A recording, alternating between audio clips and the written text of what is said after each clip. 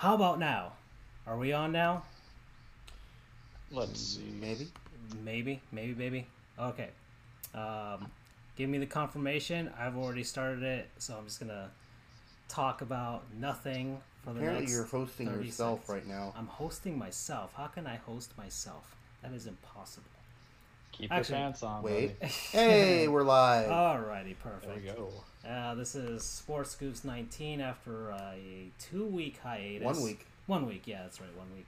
A lot of stuff happened between the last 2 weeks. And I've got myself, Andrew, and Charles. We might get Cesar, and we messed up beforehand. We actually said that Cesar is the Halley's Comet of our group. Exactly. While Doug Solar is the unicorn of our group. So on topic, let's just jump right into it, guys. Major League Baseball. Finally, Manny Machado, Bryce Harper have decided to sign with a team for some of the highest contracts in Major League Baseball history and North American pro sports history. Manny Machado, 10 years, $300 million with the San Diego Padres, and Bryce Harper, 13 years, $330 million with the Philadelphia Phillies. And we can only assume that once Mike Trout hits free agency, he'll get a $350+ million deal as long as he remains healthy. So, guys, initial reactions from just those two guys dropping, and I guess an aside with Nolan Arenado getting a 8-year $270 million extension with the Colorado Rockies. So he's not getting the most money over the life of the contract. Harper has 13 years, $330 million. What's up, Mike? Howdy. But gets his overall average. Right. I guess they call it the AAV or whatever. Yeah. So he's making more Annual average salary, basically. than, and Machado he's the and- record holder now. Right. And I think it makes sense. The dude he reminds me a bit of Brooks Robinson, old third baseman from Baltimore Orioles. The dude is a vacuum cleaner over there. Not only can he field well, he's got a cannon for an arm. And hot take here, I think he's a better third baseman than Machado. Ooh. That's interesting. Maybe not necessarily for his play, although I do think his play is better. He's not actually a liability, if you will, in the clubhouse. Machado has a very short fuse. He's thrown helmets at people for no reason, basically. He has said out loud in the media that he doesn't run out hits to first base. Who would want that in the clubhouse if you're making $30 million a year? Apparently, the San Diego Padres, who how long has it been since they made the postseason? Like, it's been 13 years, possibly. I think they made it in like '06 or something like that. It's been a I while. think they have the longest MLB drought. No, they do not. It's still the Seattle Mariners. Oh, that's right. Behind For a that, second, I think. the lovely Miami Jeters. So, the Padres haven't made the playoffs since the mid 2000s, and I still look at this deal as maybe not. They won't compete in the short term, but it's more of a long term type of deal. They'll have Machado maybe around the middle of his prime, maybe a third or fourth season. If the Padres play their cards right, they'll have everything in that sort of window of competitiveness. I don't know, because you've got Colorado. Arizona has clearly thrown in their towel by dealing Goldschmidt to St. Louis. Los Angeles is shedding salary and still probably see themselves competing, with San Francisco being a destination that's still the championship window's closed. That's kind of, they're in a rebuild at this point. And the Rockies are possibly the only other team that's competing. And It helps that they have Arenado. Yeah, it helps to have the Arenado, and also, I think they feel that this is their window to compete for their division. It's going to be tough though because they have a lot of good teams in the West.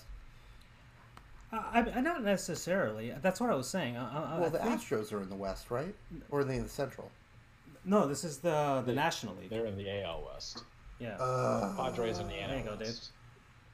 Dave. Yeah. I Texas, or the Astros used to be in the NL Right. until the MLB switched it out to the Right. AL back, like 6 years ago? So let's get 2013. Some of those, I tell you, I still find it so weird whenever I hear the Astros in the American League because I grew up with them being in the National League.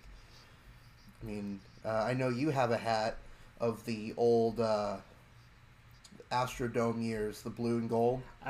well, my hat that I have for the Astros is their current logo, but in their '90s blue and gold look, which I enjoyed the most, mainly because I grew up with that. So I could actually probably show it on screen here now that I have it in my place. But aside from that, so that's okay. So that's the Machado deal. What about the Harper deal? What do you guys think about that? Chime in on that one real quick. I mean, I feel like Bryce Harper would have settled for $300 million and a penny, just to kind of make a mission statement. The biggest comparison between him and Machado's contract is that there's the option for the Padres to opt out after the 2023 season, which is 5 years from now. So Manny would be about 31. So if they see his decline in production, either in the batting average or in defense, which would probably be defense because he'll have some strength at that age, they just kind of break the ties. I mean, when you look at his annual contract, it's about roughly, 30 mil a year or something. Don't make me do math, please. Different profession. But it was We're the lawyers. highest on that We don't average. math. We don't math. The only thing about, you look at Harper was more about the long-term brand. And, he got locked in for 13 years, which means nothing because you got to think there's going to be somebody who'll trade him out if they know the Phillies are going downhill 5 years from now. You jump it out, right? Right. Everybody's tradable except for Jacoby Ellsbury because we have a god-awful contract to a guy who wasn't playing well. If Bryce is playing well, Manny is playing well, if they're even playing decently, teams will trade for it. But this is more for Harper's long-term security. And you got to think it's a win for him, not because it's $330 million. It's a win in the fact of, he has that long-term security. He's going to get that paycheck. Mm-hmm. For Machado, it's a short-term win because before the Padres came around, no one was offering him the amount of cash that he wanted. Chicago, I think, was a close thing, but it was 8 years, $240 million. So the fact that the Padres said, hey, we're going to do this for 10 years. Now, mind you, the Padres aren't a winning team. You look at their roster, it doesn't really build up much to get excited for. The NL West goes through the Dodgers until it doesn't go through the Dodgers anymore. Arizona gave up everything. Goldschmidt, Colorado, between Arenado and then Trevor Story, let's see what can happen. I mean, they have a good manager. They have decent pitching. I'm looking at the Padres roster right now. It's not something that scares you or guys that you're familiar with. There's still a lot of young guys. They're said to have one of the best farm systems out there. But what do we know about farm systems? They're useless unless you call them up. Yep. And you play them. Farm guys tend to just be traded, and that's it. That's why I saw the Padres deal as more of a long-term approach. Okay, maybe in 3 or 4 years, we might have some semblance of a contending team, and maybe Yeah, I agree with you because I'm looking at the roster. The best guy is now that's not Manny Machado is Eric Hosmer. Remember, Hosmer was a hometown hero for the Royals, and they didn't want to resign him. And I don't think it's because his market would be too high. They just didn't. They'd rather chance it. And then the other one's Will Myers, who Andrew should know because wasn't that your Rookie of the Year from Tampa contender for the Tampa? Mm-hmm. And that I can kind of understand if it's hey, we as a small market in Tampa Bay don't want to pay a guy, but everything else is very bare in the cup unless you pull off that typical beautiful kind of we're a Bad News Bears or we're a very young team that somehow coalesce to each other a la the Atlanta Braves of last year. where sometimes it makes it click. But this is about a 3-year project. And I think I told you guys, give it like 5 years and they won't have Machado on there. That's a very real scenario, and him having a $300 million contract. I mean, we saw in the Marlins could move Giancarlo, so it's definitely movable. Especially if one of those big market teams watch him get traded back to LA. One of those big market teams actually needs their services, they could just do that. Bryce Harper's deal, there's no trade clause. Yeah, there's no opt-out, no trade clause. Right. Bryce Harper's deal is more about the Phillies just trying to establish the fact that they really needed a splash this offseason. They're an up-and-coming team. I like the way they've rebuilt their team. They're not quite there yet. We still have to see how this plays out with Harper on the squad, and whether the Braves will have the same season as before, and I don't know how this affects Washington. I don't know if it's a big loss, but they kind of conceded Harper gone about maybe a month before this happened. Right. So they've already made plans. And honestly, I think they had conceded in the middle of last season. They kind of expected that they wouldn't be getting him back. And if I remember correctly, there were rumors that they were actually trying to shop him at the deadline. Right. Because they knew this was going to happen. I think what's even worse is it goes to an in-division rival. That's probably the worst thing for the Nationals. And it's actually more of an indictment on the Nationals that here they've had, since 2012, the NL East in the palm of their hands, and yet nothing came of it, other than probably some fantastic choke jobs. If you want to know a history of the Washington Nationals / Montreal Expos, I highly recommend Urinating Trees. Legacy of Failure. Like 15-minute breakdown of the history of the Montreal Expos, who are now the Washington Nationals. It is beautiful. A bit vulgar because he does use a lot of language, but if you can get past that, it is a fantastic little piece of work to watch. So yeah, there it is. Lost in the NLDS in 2012, 3-2. Lost in 2014, 3-1. Lost in 2016, 3-2, and lost in 2017, 3-2. So they've been on the cusp. Did they ever make it to the NLCS? They've never made it to the NLCS. That is, I don't want to say Buffalo Bills level choking because they made it to 4 straight Super Bowls, but dang, that is pretty bad. It's just it'd be like what's an equivalent team out in some other sports. Let's see. Always close to no cigar. Yeah, or just Washington Nationals. Washington Capitals. Prior to this past season, I guess the Washington Capitals prior to last season's Stanley Cup victory, because they always made it to the first or the second round. Never made it to the Eastern Conference Championship. So yeah, that probably the equivalent to that. I'm actually looking that up. Or right maybe now. like the Dallas Cowboys since after the Super Bowl, they haven't really gone past the first round of the playoffs. I think it's a little bit worse than that because the Capitals were constantly in the playoffs. I think, and I'm actually looking that up right now to see what their history has been. But just look at these all-time top 24 players. You have, you got Andre Dawson, Vladimir Guerrero, Mike Zimmerman, Bryce Harper. There's Pedro Martinez, Marquise Grissom, Larry Walker, just Gio Gonzalez. Just a slew of talent that franchise has had, and now it's all been squandered. So here we go. So since Ovechkin was drafted, I think in 06, I want to say, the 05-06 season, I could be wrong.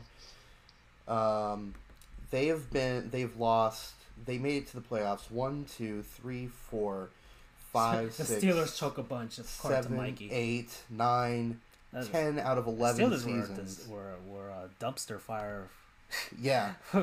The entire, I mean, it was a soap opera, really. Right. Days of Our Steelers. Days of Our Steelers. So the Capitals made it to the playoffs 10 of 11 seasons since with Ovechkin, and they never, that whole time, never made it to the conference final. I like how I placed on the top right corner, it's just a bunch of Major League Baseball fights going on. Just in case you guys don't really want to see what's going on the screen, just look at that top right corner, and we've got a bunch of baseball brawls. You got the Runyan Odor punch to Jose Bautista going on. That was beautiful. No, it's fantastic. It's we actually should have like a list of our favorite baseball brawls. Well, for me at least, the number one has to be the Nolan Ryan, Robin Ventura. The Noogie. That was beautiful. Headlock. Okay. So one more thing before we go on, if I may. I just want to point out how quickly contracts have skyrocketed in Major League Baseball. That's why, because we're gonna keep going on this topic of salaries and right, because there was throughout this off season, all of these Major League Baseball players saying that the system doesn't work. The system doesn't work. Like the owners are against us. There's collusion. Whatever is going on, and then you see a $300 million contract, a $270 million extension, and a $330 million contract, and it's like, where's the issue here? Justin Verlander complaining when he got $100 and something million contract. Right. It's hard for us, us peons, us peasants, to fathom that that's not working. Right. Even the Major League Baseball minimum salary. Let's see, as of 2017 was $535,000. Instantly my debt goes away immediately with one Major League Baseball season. Exactly. Like I will just ride the bench. Okay, I will get them water and whatever. Like I'd be the equipment manager at the same time if they wanted me to for that amount of money. Charles makes a good point. Trout steal will be massive in the beginning years and then decline in the later years. Basically, the opposite of what Giancarlo got. Right. Well, there's a reason to that. I really do think, and then again, I thought Harper was going to be a $400 million man, but I think that Trout is going to be the guy. Be the guy that breaks $400 million. He's just such a well-rounded player. I'm not saying that Harper is a bad player in the field, but Trout is a true five-tool player. He doesn't really have any weaknesses. He can steal bases. He can throw the ball like heck. He's essentially, I guess Barry Bonds in a way, because Barry Bonds was that five-tool player beforehand. Pre-steroids. Yes. Allegedly. What were you saying, Charles, about... So this is the reason why his contract is going to be inflated in probably the first 4 years and then depressed afterwards. The age, because he's going to be, I think, 30 or 31. And as we know in baseball, a hitter can hit. He might not be able to hit far when age comes in, but if he's accurate and he knows how to read the pitches, he can connect. One of the best things about Trout, besides being efficient and consistent, because that's the one thing Bryce Harper wasn't last year, is that Trout is a very consistent hitter. So you hit him hard. You know, we talked about the $400 million thing. Who could be that guy? Bryce, I thought was going to be in the 35 mil range, but he settled for average money but longer span guarantee, which I get. Trout kind of lost that negotiations when he signed a 6-year, $144 million contract with the Angels back in 2014. So now what happens is you're saying, screw the years, let me get a high inflated annual salary to eat up. Because, yeah, think about it, $40 million, let's just give it that figure, for 4 years is a lot of money to be making at 31 to 35. Yeah.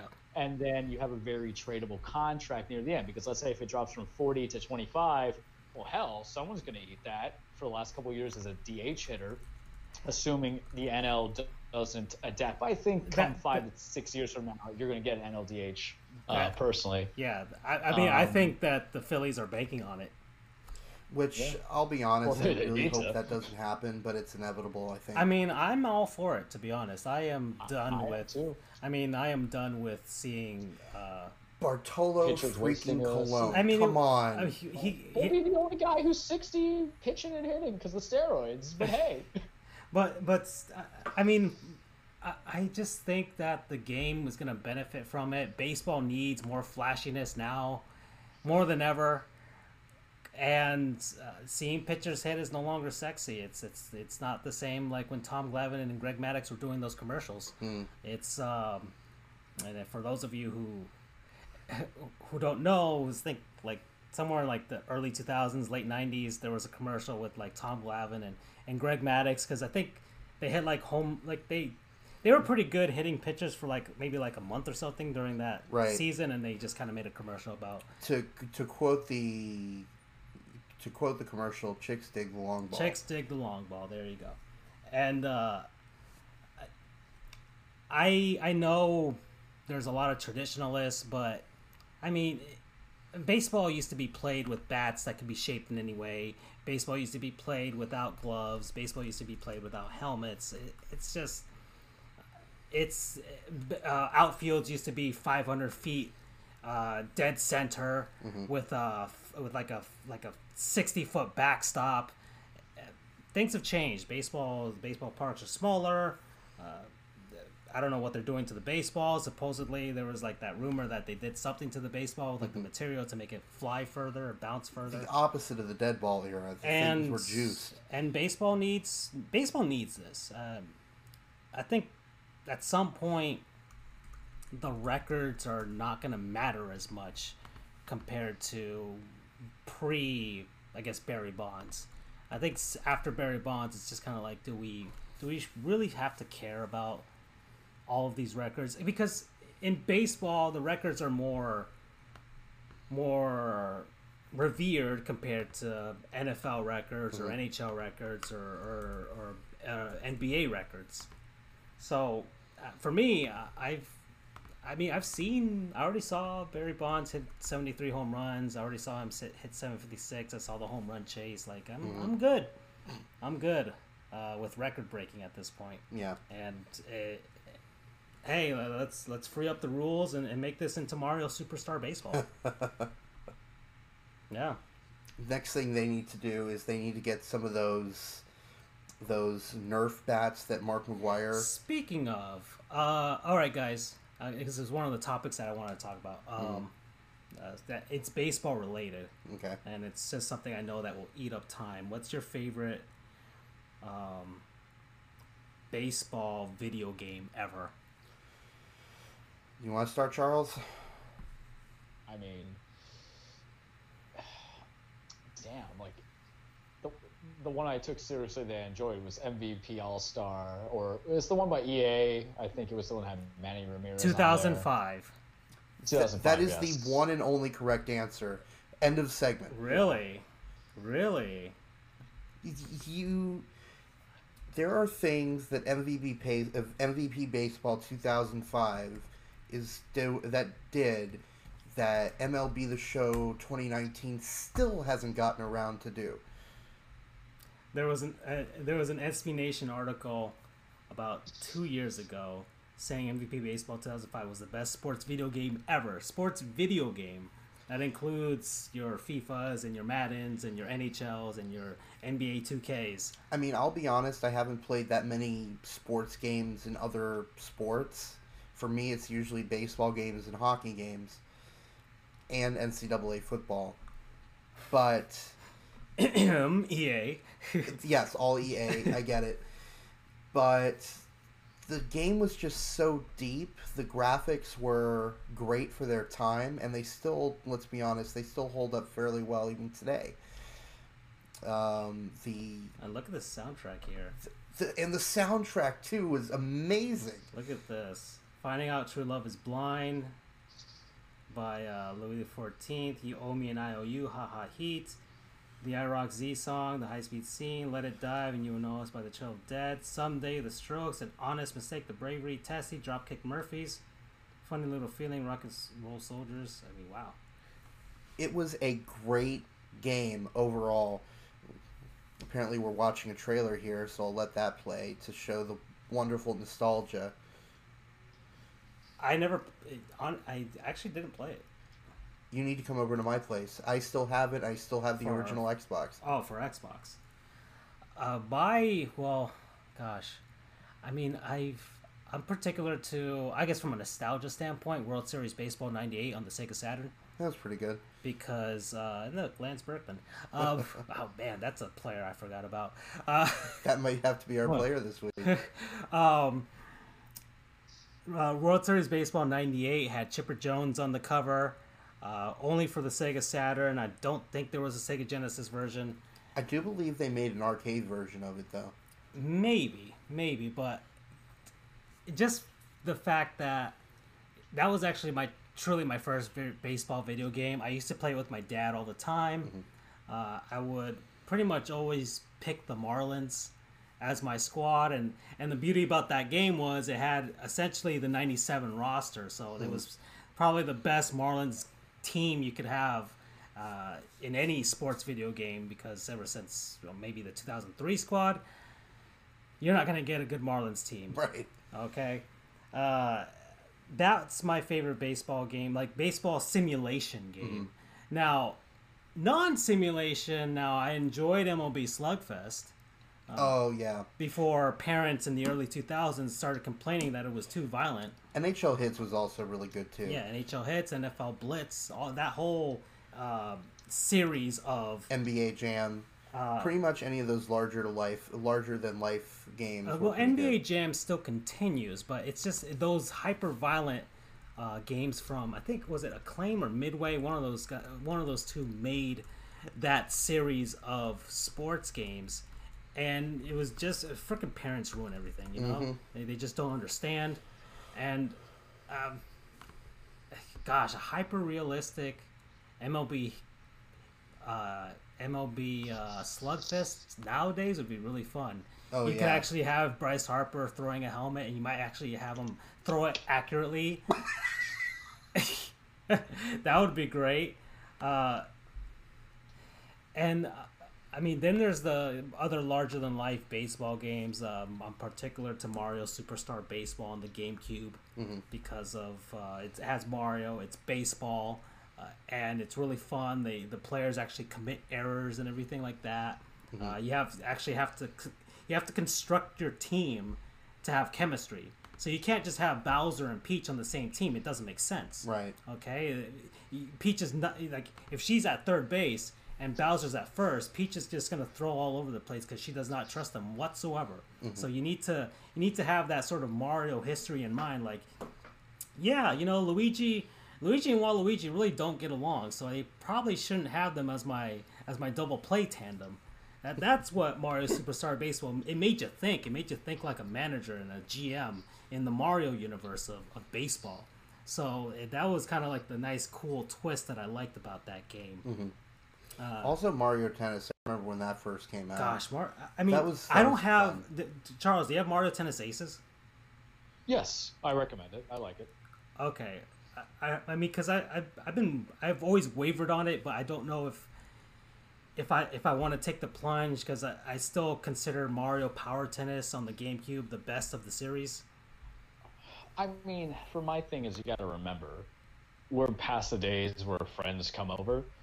So the idea that I can do online play against friends or even go against people randomly keeps it going, keeps it funneling, and that's always going to come back, and what they do is they have you can unlock players per month that you participate in their online tournaments, but it's fun. I mean, it's simple but strategic.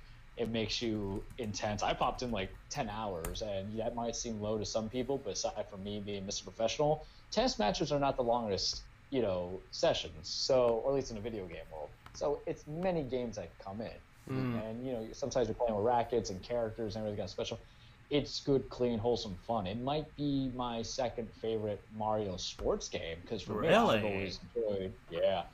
I've always enjoyed Mario Super Strikers, the one that came out on the Wii. I played so much of that. I had a lot of fun with that. I did like Mario Golf though, but that's because golf could be a fun video game when it's not Tiger Woods on the on the band of things. I don't know. It depends. You go to Best Buy, use my number, get a discount. You're gonna like $40. You'll be happy. That's my answer. Everything. Promo code, discount. Discounts. Well, that reminds me of let's see, South Park, Tiger Woods. Of when Tiger Woods had his little marital dilemma. Oh boy. Yeah. EA Sports. Tiger Woods PGA Tour 11. Compete in all the major tournaments. Then flee your furious wife.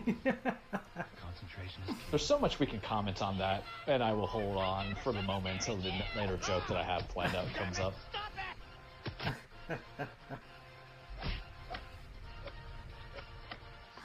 Oh boy.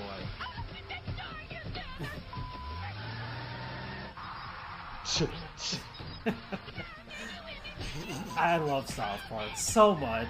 I just this is so great. I mean, I played that game. And of course this all happened in our neck of the woods, which is even better.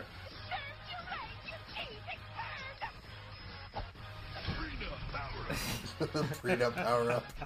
Tiger Woods PGA Tour 11. Coming soon. Oh boy.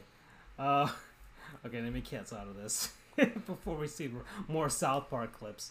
Does Forza count? Forza as a sports game? Yeah.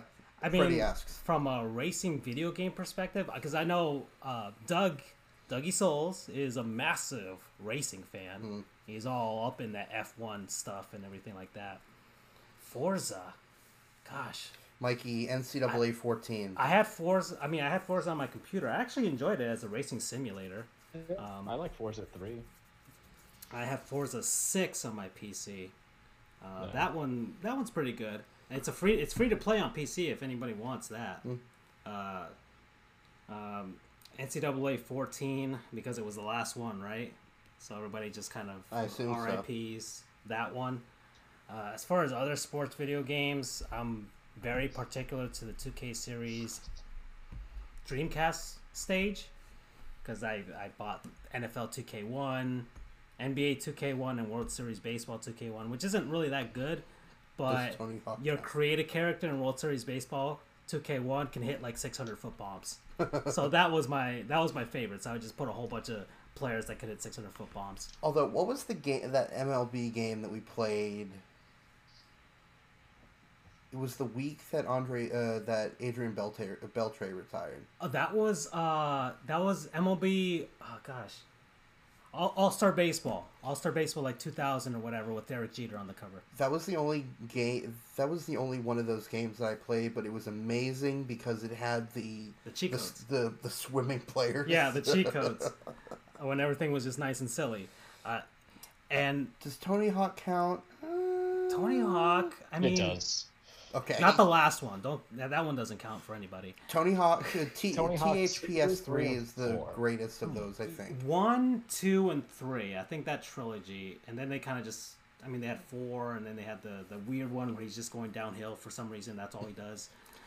Although THPS Underground was pretty good too. It had really kind of like a real storyline to it.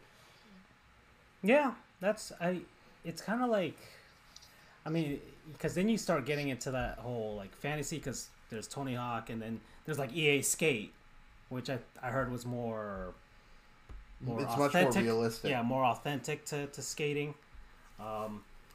Now, we can kind of pivot this, because we're talking about sports video games. Kind of pivot to wrestling video games. Oh boy. You know, because I feel like we could pivot, and this will kind of segue into some other segments that we could talk about here. But I am very particular to WWE No Mercy on the Nintendo 64. Yes. That's my comment. I mean, I'm currently playing a wrestling game as we speak. Which so WWE 2K something? 18?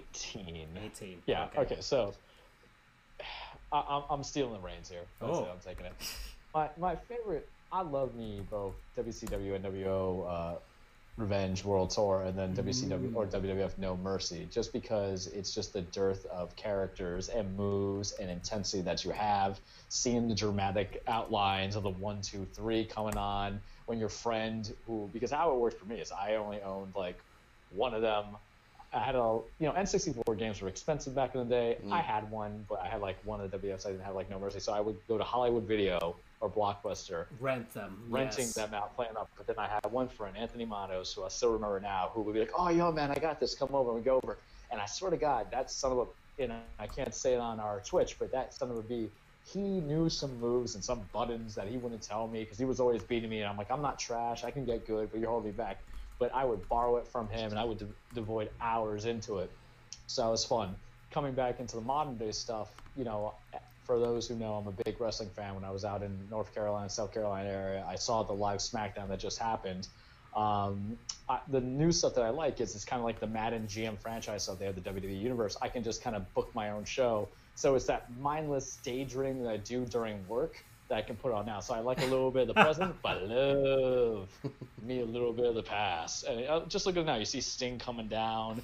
And there was Sting and fake Sting, and then you had Hogan, and then when you win the belts, and the greatest thing about the wrestling games were if you were a big wrestling supporter like me, guys who never get a challenge in real life, you could create like a story or a match. And let me tell you something, those 64 polygons are real sexy compared to some of those other games that were on the N64, because both that and PlayStation 1, those games did not age well. But man, and No Mercy, you didn't just have a lot of wrestlers, you had a lot of like kind of matches. First Blood, Falls Count Anywhere, ladder matches, Hell in a Cell. I think the only thing they didn't have was a bra and panties match, but if they had a way to make women's breasts not look pointy cones, they do it too. So many opportunities. And then as you see from there, they had big tournaments. They had also a contract with some of the New Japan people, or I guess not New Japan but overseas, so there was dudes you never heard of was there. And we're switching to WCW NWO here. If you hated the NWO, you were Team WCW and vice versa. And then if you were WWF No Mercy 64, you were just there to kind of be the Rock and lay the smack down on some jabroni's candy ass. I remember the creator player. That too. for WWE No Mercy, or maybe it was WWF at that point, but. It's just a huge nostalgia trip for me because it was my best friend Luis. He had this game, and he had WWE No Mercy, and when he got No Mercy, like that became a staple of sleepovers. Like that needed to be played 1 to 2 hours along with Mario Party and Super Smash Brothers. Like and I'm not like a wrestling fan. The only reason I know these guys is because of the video games, but that's okay. Like the video games were fun. They were actually pretty revolutionary for that time, and they're probably one of the better looking video games at that point, one of the better controlling video games, and it didn't really matter if I won or lost. I just still had a blast doing it, playing the game, playing the story modes that they would put in there.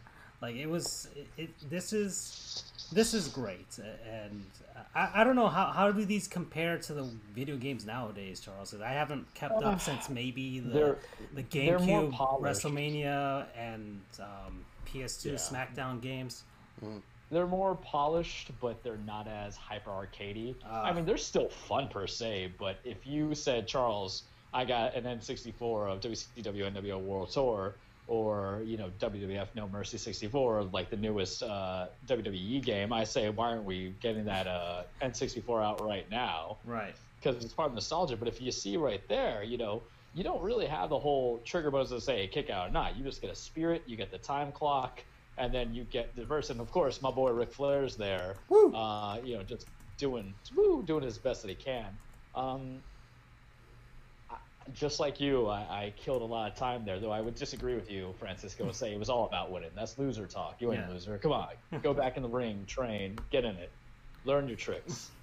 I loved it, man. I loved it. It was always fun.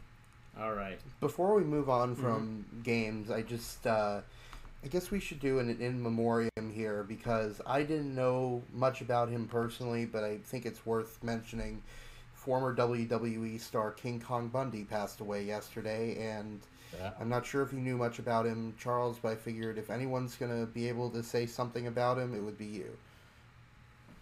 Yeah, I mean, I know a little bit about the King Kong Bundy.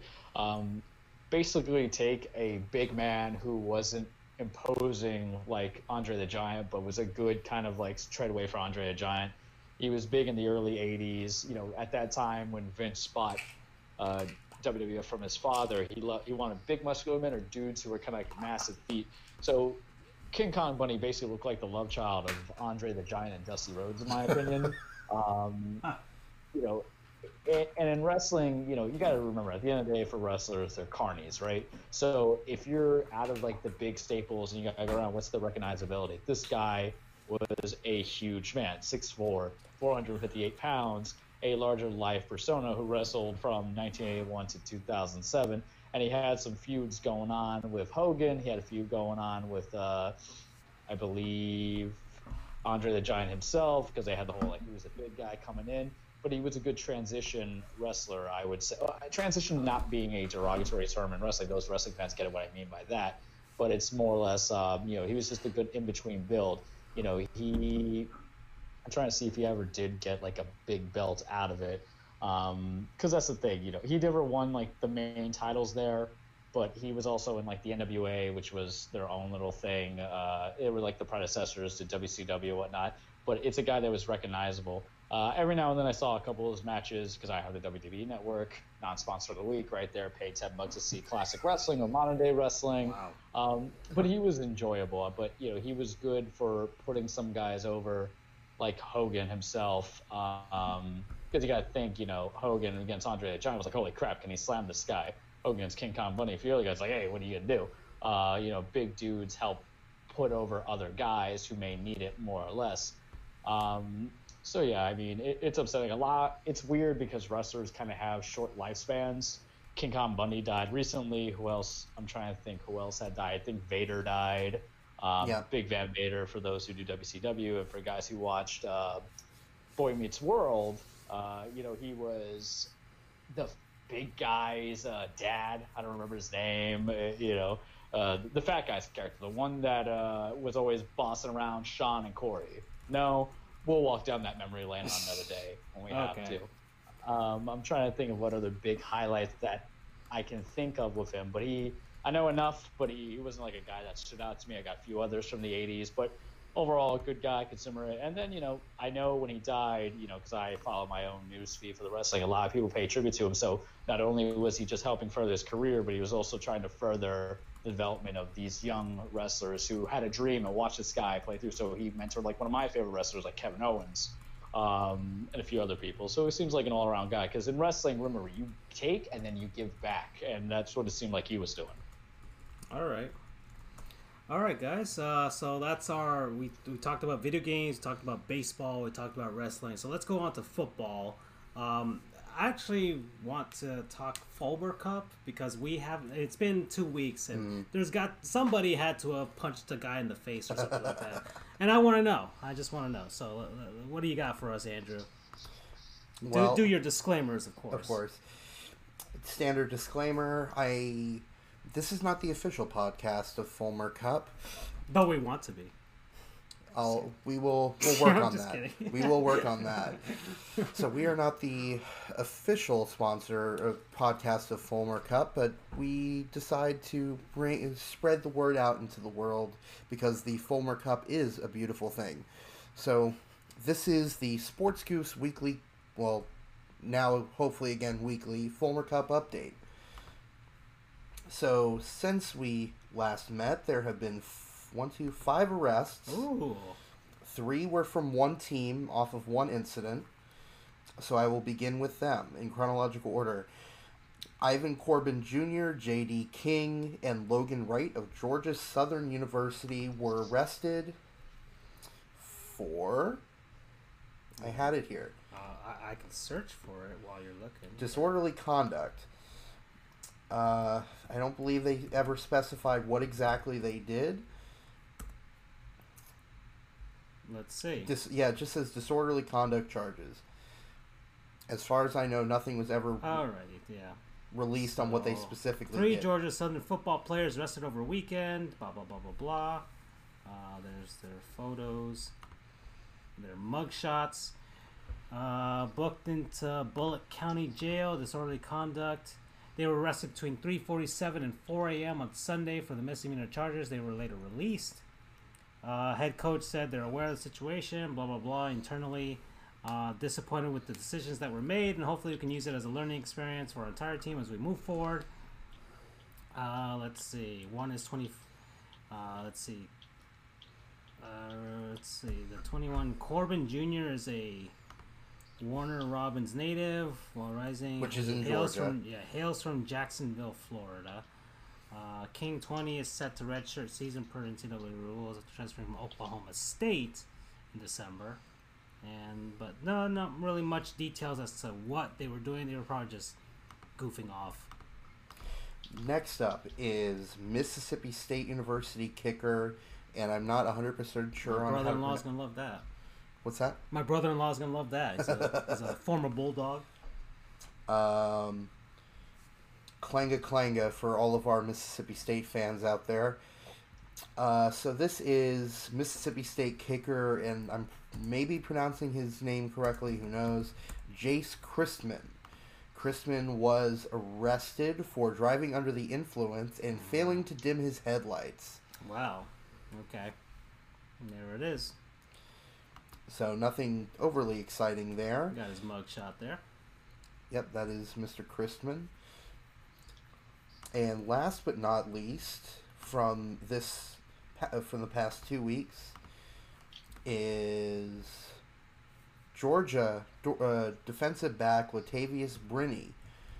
He actually plays as a safety, but defensive back is kind of a catch-all term.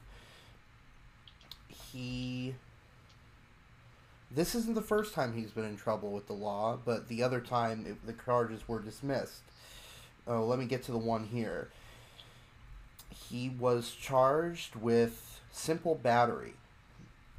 It, again, doesn't specify what exactly happened, but, again, simple battery, the charge for Latavius Brinney. The last time... Well, I've got it here. So, Thursday, February 28th, he was arrested at 8:18 p.m. and charged with misdemeanor simple battery. He was released on $1850 bond at 10:19 p.m., according to Athens Clarke County jail logs. The arrest stemmed from an incident that occurred 5 days earlier. The victim and witnesses said Brinney open-handed slapped a man on the side of the on the side of the head. I'm sorry, but it's funny. Open-hand slapped a man on the side of the head in the early hours of Saturday, February 23rd, according to an ACCPD police report. A witness said Brinney repeatedly bumped into them and another friend who was sitting in a booth with a group. Okay. After one of the witnesses engaged in a verbal confrontation with Brinney, the group in the booth went outside and Brinney followed them. Oh, boy. The witnesses said Brinney then took off his jacket and appeared to be fronting, in quotation marks, the group as it waited on an Uber. When a male member of the group stepped in after Brinney was talking loudly and gesturing like he wanted to fight, Brinney reportedly slapped him in the head and ran away. The incident occurred around 1:35 a.m. on February 23rd. There was still a red mark on the victim's right temple when the incident was reported at 1:58 a.m. This is, like you said, not his first run-in with the law. I have to say this because this is beautiful. Again, the charges were dropped, but he was alleged to have produced a counterfeit $100 bill at a pet supply store. Aw.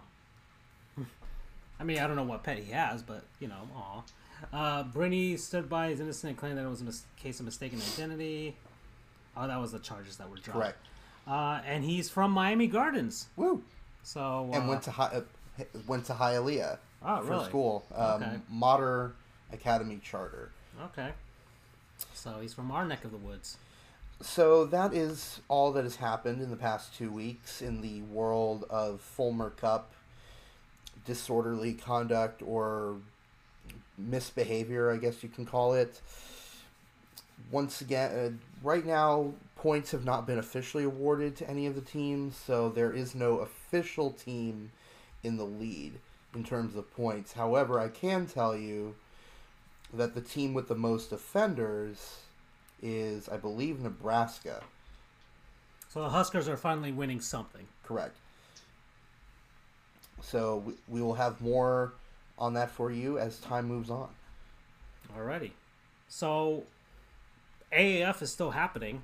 I completely have not paid attention whatsoever. All I know is I've been paying attention more to empty seat picks coverage of the AAF than anything else.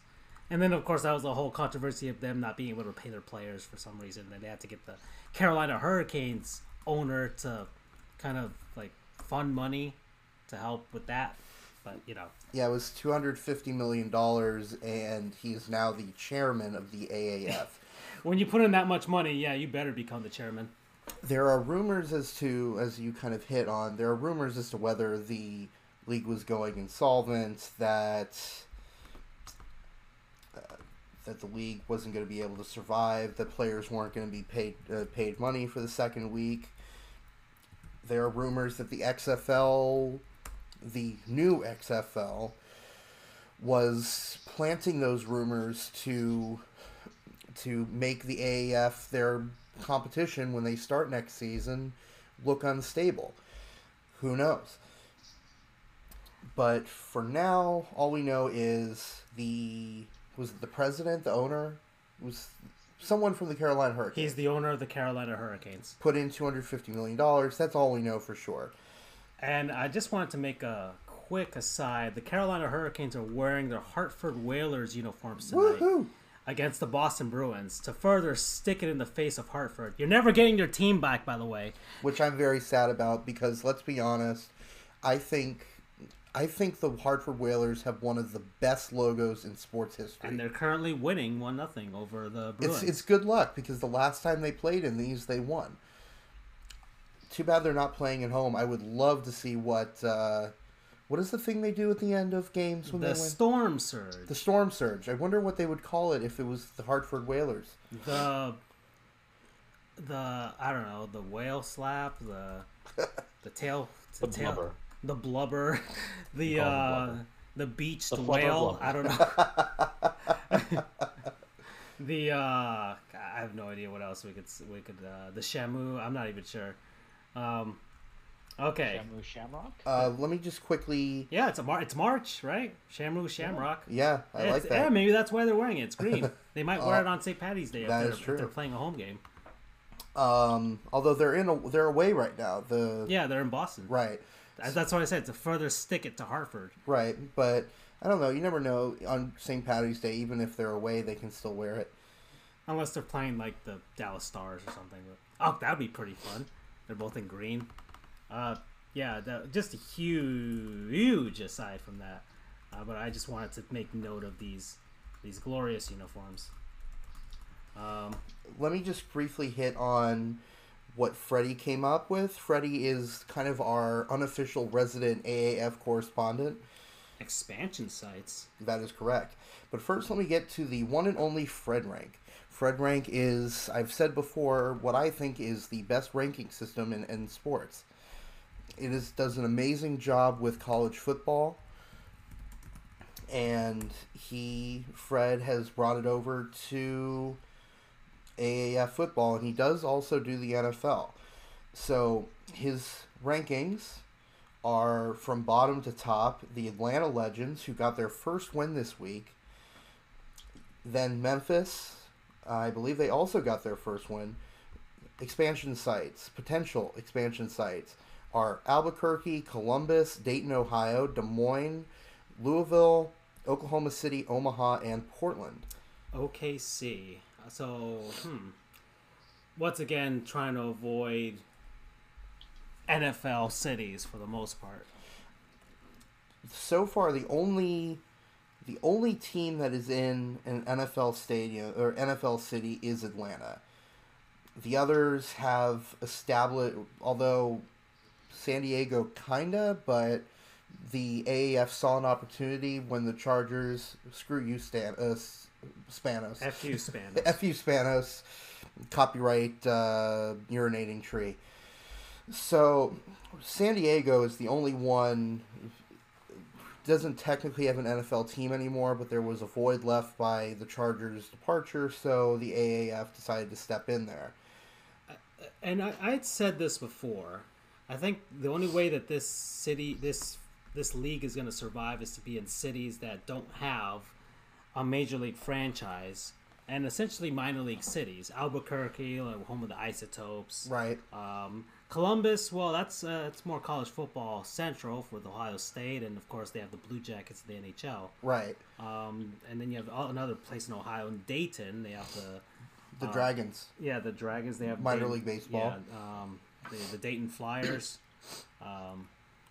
Des Moines, Iowa. Iowa doesn't have any sort of. I mean, except they have an AHL and NBA G League team, and they have two FBS football teams, Iowa and Iowa State, and probably have a minor league team as well. That's possible for baseball.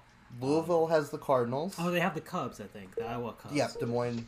And holy crap, it's Cesar. It's Cesar. Oh my god! After a brief hiatus. Holy dude. Haley's comment has we can actually arrived. talk about the NBA. Holy crap. Yeah, let's do it, guys. For those that are new to the show or have been gone for the past couple of weeks, Cesar has been completely unavailable for probably... Through no fault of his own. Through no fault of his own. I'm also for probably on the last month. Right. I'm also on the West Coast, so you guys are off of work. Caesar has to still work. I have to feed myself. Yeah. Boys gotta eat. He's gotta write some motions. Yeah. So let's get to the NBA soon. Anyway. Finishing up the AAF. And then also Mikey wants us to hit the combine. Hey man, some people are following let's it. do the combine. That's awesome. Yeah, we haven't talked about the combine just yet. And I have a lot to say about LeBron James. And I want to get your take on what the hell is going on out there, because it's probably the most interesting story in the NBA. I'm not going to bash LeBron. No. Completely, at least. At least not completely. Well, but I have... Definitely. Yeah, we have our thoughts, that's for sure. Save him up. Get him ready. I got him ready. Oh, believe me, they're always ready. Oh. So just to wrap things up really quick on the AAF, the Orlando Apollos are the only remaining undefeated team. They are 4-0. Birmingham lost their first game this week. It was a pretty close one, but they ended up not being able to pull it out. Every team now has a win. And this week we had two major milestones happen. One was the first safety. Yay. They became a real league after that. And it was a beautiful one.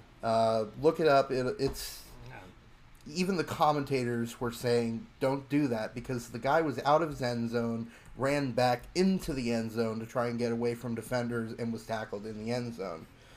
And then also, I'm not sure if you all follow John Boyce from SB Nation, but a few years ago he created something called scoregami, which is, just to briefly define it, is the art of finding... Oh, thank you very much. So this is the play I was mentioning after this brief commercial break with Mayim Bialik. Right. So it's the art of finding NFL scores that have not happened before. Yes, Mikey, Boyce is my boy. See, here we go. Okay, so... Oh, no. Oh, no. Why would you do that? Oh, because they're in the AF, that's why. What? Wow. That is like... He's not getting signed to who was that? I didn't catch the name, unfortunately. Oh, thank God we don't know his name. But, yes, so scoregami... Yeah, Rashad Ross, okay. Damn. So, scoregami is the art of finding NFL scores that have not occurred. They still happen, but they're much rarer than they used to be. I think we get I don't know the numbers, but we get at least one a season at this point. Someone started an AAF scoregami, and they recently broke the record for the most number of games with no repeating scores. At least compared to the old XFL. They went 15 games without a repeated score. AAF has now gone 16 games without a repeated score. So some history on two fronts was made this week in the Alliance of American Football. Alrighty. So. And then should we... We're about halfway through almost. I guess we should do our non-sponsors. Yeah, non-sponsors, yeah, sure. I think Cesar should go ahead and do this one. Dude, you got something you want to promote? Some stuff, some fashion, some food, some sushi. I know you love sushi. Well, raw fish is great. How about... Shout out to raw fish. I'm not just gonna... obviously shout out to raw fish. That's always a shout out. But I'll go Wiki Poke. That's the poke place right below my office. Oh yeah, that's right. Did you have that when you were here? I still haven't eaten at all the places there. I haven't eaten at the falafel place or any of that stuff yet, but I'm getting there. You'll figure it out. I'm pretty sure I might be going out there this month, but okay. Oh, nice. I think they asked me for my schedule, but that's an aside. Whatever. Sorry, man. But Wiki Poke, a place where they give you the biggest portions in all of LA, and two, and it's actually relatively modestly and that priced. Means something because LA is the second largest city in this country. Exactly, and it's modestly priced at under $11 for a lunch. That's not bad. It's a great deal. No, it's not, and it's great, and it's great raw fish. Yeah, you don't have to eat at Carl's Jr. every day. Oh, never would. But Wiki Poke for the win. Wiki Poke for the win. All right, Wiki Poke. Discount code? Pokey. For the 15. win. Yeah, How do you spell Pokey? Pokemon, like poke. P-O-K-E, got it. Poke. Yeah. So Poke 15. Poke 15, all right.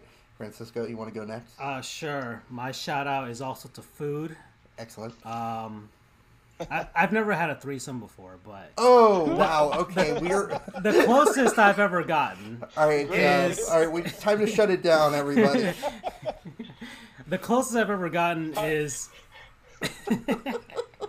Well, I'm assuming two people.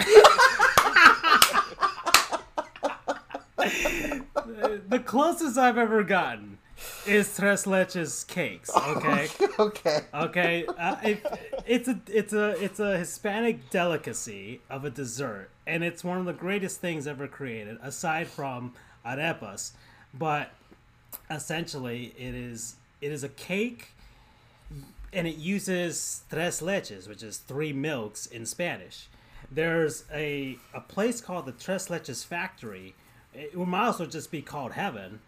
Because that's all they do. They just make that stuff every day. It's tres leches. I mean, it's so freaking good. I'm gonna look it up right now. Mikey just suggested that we need to create a Sports Goose After Dark. Yeah. And let's see, on Valentine's Day, I had not a threesome, but but I bought some tres leches for an occasion. And first time I ever visited the Tres Leches factory, it's there on screen. It's in South Florida. And I can't have it every day or else I'll have diabetes. But I'm telling you, if you ever see this on a menu, just get it. There's a thing called cuatro leches, which is 4 milks, but I don't consider it as good as tres leches. I don't know. That makes no sense. Well, 4 is better than 3. Start off with the threesome and then... Yeah, and then we'll work our way up before I'm before I have an orgy of cake or something. Dude, you'll hurt yourself. Yeah, I have to stretch and everything. But yeah, Tres Leches Factory. Yeah, so promo code is threesomes. Okay. All right. Should have been Trojan. That's another non-sponsor for another week. Okay. All right, Charles, you want to go ahead with this one? All right, so I had many things that made me contemplate what my sponsor should have been. I was on vacation. I was in South Carolina. I was in North Carolina. When I was in North Carolina, I watched some wrestling, SmackDown Live, and I watched some basketball, Hornets v. Rockets. However, we're on the topic of food, and even though it's not a threesome experience, what I had in South Carolina is the equivalent of kissing Jesus. My non-sponsor sponsor of the week is a little known place called Burger and Barley's, and what I had there was the Brennan Burger. And guys, it is a donut burger. It is a donuts as the Speaking bun. of diabetes, No, it's not diabetes. It's the last meal. It's what Charles Manson asked for, and they just said, well, he didn't get executed. It's what Ted Bundy asked for, but they just couldn't get it to him in time. So it's glazed donuts sliced in half, each part being a bun. It is the beef patty. It is the cheese. It is the bacon. It has an egg on it. And my goodness, that with a beer, I was in heaven. And it was so sweet. I took a picture of it. I'll send it to the group chat. I was just so happy. And, it's weird. I don't necessarily like to put up local sponsors in that sense, or local places, because I want everybody who is listening, because they could be anywhere around the nation or the world, to get a taste of it. But if you find yourself in South Carolina and Rock Hill, you pay $13 for this burger. Yeah, it's left there. And then you just attack it, and you attack it like it's the end of your life, and you have no other choice, because I was in heaven. And I'm going to send that photo to the chat so you guys can see that beauty and do what you want with it. But you guys, Burgers and Barley, the Brennan Burger, it was like $13. Do yourself a favor if you find yourself in Rock Hill, South Carolina, get that burger and Oh my enjoy. God. Oh, good. Oh, did good. you find it? I might have. Oh, good Lord. Speaking of Jesus, good Lord. Oh boy. Okay. All right. Oh yeah, that's it. That's the equivalent of it from what I see. That's the baby. Oh my Wow. God, dude. All right. I guess it's my turn. Yeah, man. I'm gonna create. I'm gonna finish the 4-way of food, and Nice. the 4-way The of true food. quattro leche. And there is a very good burger joint near UCF called Toasted. I went there the last time I was at UCF, and it was probably one of the best burgers I've ever had. I'm sure Charles will disagree with me after having whatever that abomination of a food is. I'm sorry, sir. What? But it's very interesting place. It's known for its large amount of cheese selection. Damn. Yeah, I got it here on screen. It's an interesting little joint. If you're near UCF, I would recommend it. I was just in Orlando the other day. You didn't tell me about this before that, man. I apologize for that. We'll have to do it again. You'll have to go there the next time you're in Orlando, which I imagine will be fairly recent in the grand scheme of things. Yeah. So yeah, that's me. That's Toasted. There used to be a place near Disney World. I forget what it's called, but it was a soup and grilled cheese joint. But unfortunately, that was closed because the shopping center it's in is being raised. It's kind of the reverse of the paved Paradise and put up a parking lot. They're tearing down Paradise, and they're building an off-ramp into Disney World. Man, Mickey's got to have his stuff, man. Exactly. So that's mine. Oh, Charles, we didn't get a discount code from you or from Francisco. Oh, no, I had mine was threesome. Okay. Charles? My discount code is Lent, because after you have the burger that I suggest, the Brennan Burger, you're not going to want to have fat for 40 days.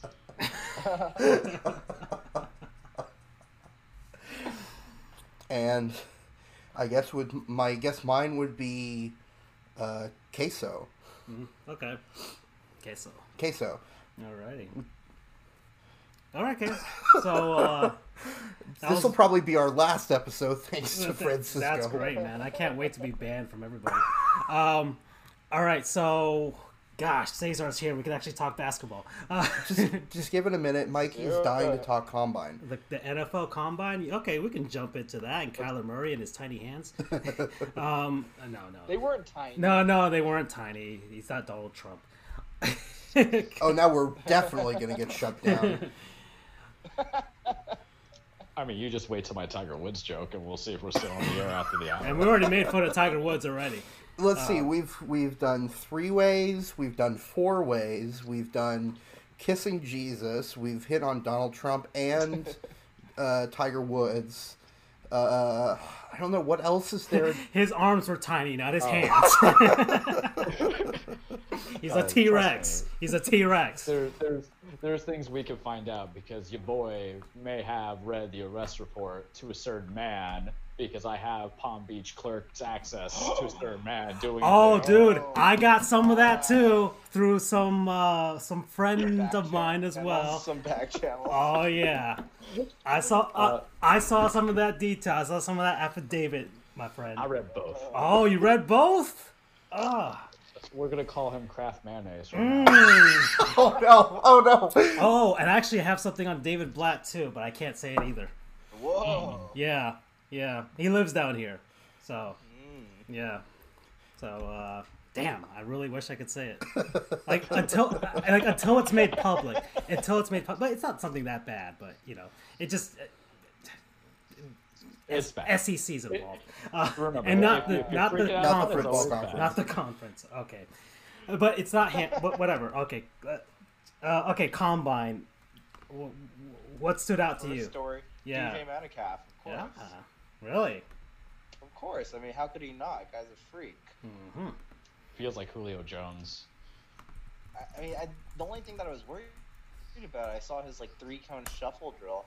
And that one was supposedly slower than Tom Brady, which is a little bit disconcerting. But I mean, his 40 time just running by people at that size, and I mean, the guy's a freak. The guy is a literal freak. Put 27 bench reps up at two. I mean, he's what, 223, something like that. Yeah, he's like 223, 330, 6'4". Yeah, ran a 4.38. He's going to be a top 10 receiver. He's probably going to be the only receiver taken in the top 10. Most likely. I mean, the crazy thing is his stats at at SC weren't even that great. But there's always that one guy you fall in love with the in the combine, right? As a wide receiver. And, of course. But I mean, these are freakish numbers. These are freakish numbers. Yeah. And the thing is, it feels like he's the dude. If there's any kind of surefire bet, it would be him. And, between him and Montez Sweat, which I have a comment on that boy. I'm just reading what they sent us. But I agree with you that DK definitely pops out because I need a receiver for the Titans. He's not going to be available at that point. But he might be somebody the Bills kind of want to look at because he just seems like an all-around worker and he's an absolute beast. Does so, yeah. Other than that, have they been discussing like you said, Kyle Murray, Kyler under 5'10". Was Kyler Murray? Kyler. Yeah, there's an R at the end of it, but yeah. Kind of like Kylo, but with an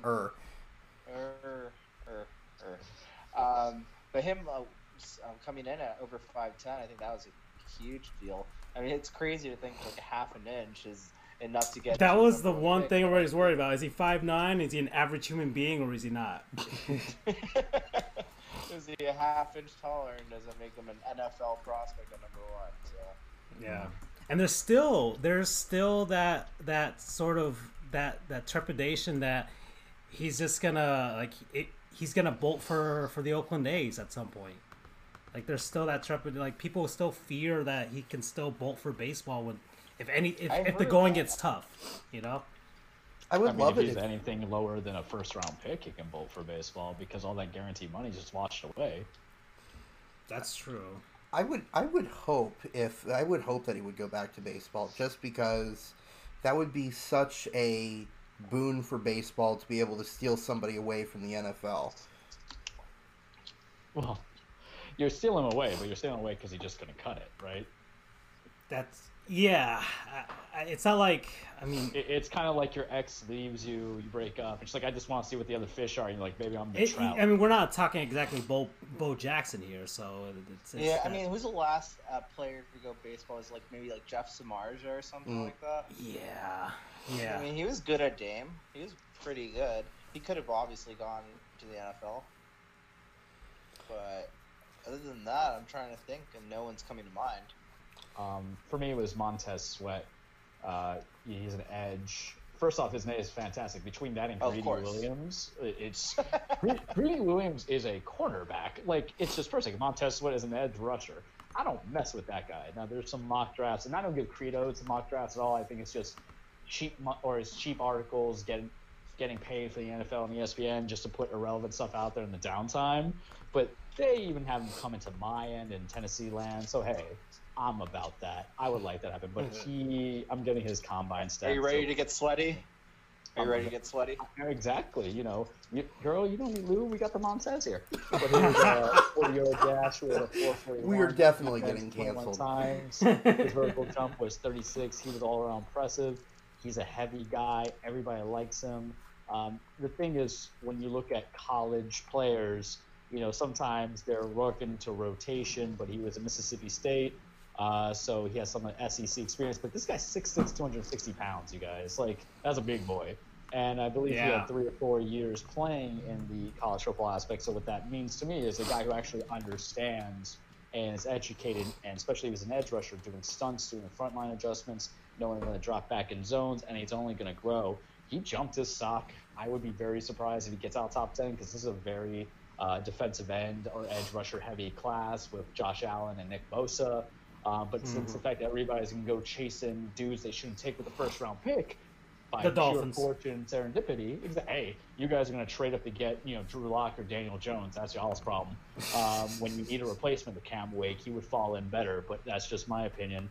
There's a lot of opportunity to be at hand, so he stood out to me. And then here's the thing about the combine. Some of that stuff is like a joke. What do I need to see an offensive lineman doing a vertical jump? You're not lifting off the ground. So I don't. What I want to see, what anybody who's an offensive lineman or a defensive lineman is, can you move a forklift or a truck with your bare hands? Interesting. Put real stuff in it. It's frivolous, man. Let wide receivers block a little bit and catch balls, like quarterbacks like throw. And here's the thing too. I want to put the pads on them. I know they do the Pro Bowl, but you're missing out on additional weight that's on there. Kyler Murray may look electric. Dwayne Haskins may look electric. All these guys look electric. Devin Singletary from FAU, who Owls represent, may look electric. But put some paddings on them and see if they can actually juke and shovel and go from there. Because those 40-yard dashes mean nothing.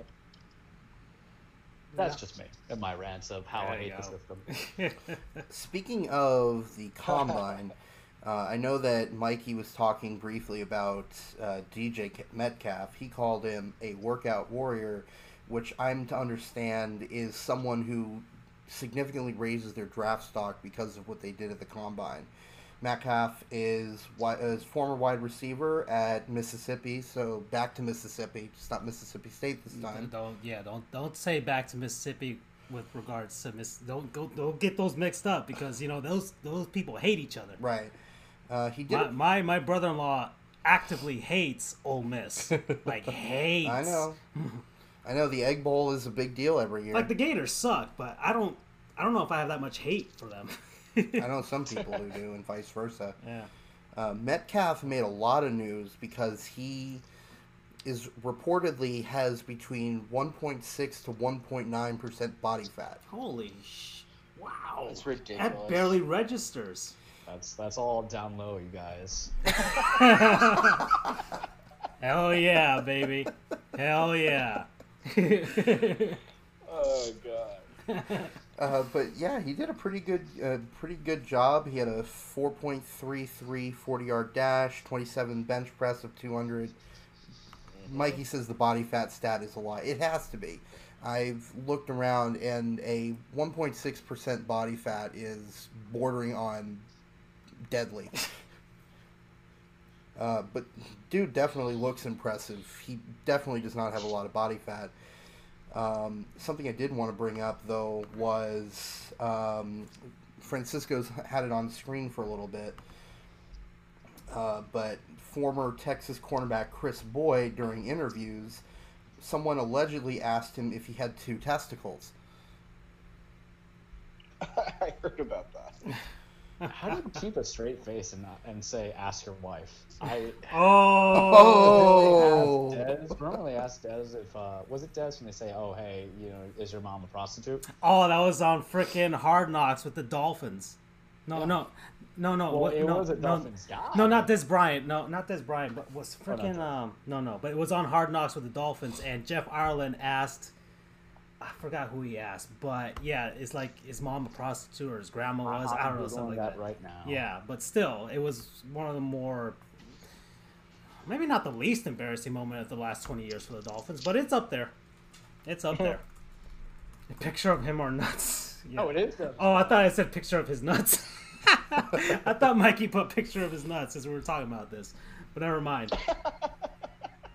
I'm like, well, I mean, I could put it on screen, but I think we'd be We would definitely. Twitter be would send a nuclear bomb right this way. You know? Oh yeah, all right. But still, God. But he's got to have like 3%, something like that, something unholy. Right, but 1 point something% is, as Mikey mentioned, he would be dead. He'd be Superman, or he'd be Superman. Well, he'd be super dead. Okay. Nothing too horrible. It shows why the Metcalf staff is alive. We can't. Nice, dude. Okay, so any more from the combine? Anything that sticks out? I think that's it. I mean, on the UCF front, because that's really the only reason I follow the combine is for the UCF players. Which helps with recruiting and all Right. that stuff. There's the one guy from UCF that went there this week was defensive lineman Tristan Hill.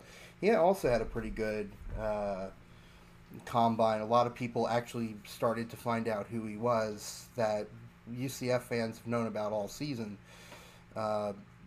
Dude is ridiculous. He is a wrecking ball, it seems. He just can block. He's actually served on offensive line on some packages where they need to get like a yard, and he just blows things up. He's very good. But apparently someone called him Tristan Tate, so got his name incorrect. So fun. All right. So that's our combine talk. So I guess it's time to get over to the NBA. It's time to get over to the NBA. All right, Cesar, I need to ask you, what the hell's going on out there, dude? The other LA team just beat you guys. I know you watch the Lakers because I see your story and you follow them religiously. Of course. And it's pretty religiously, yeah. Yeah. So, first off, what is the thought behind this squad right now? Do you think they're gonna make the playoffs? No. Ooh. No. I mean, they're 5 games down at this point.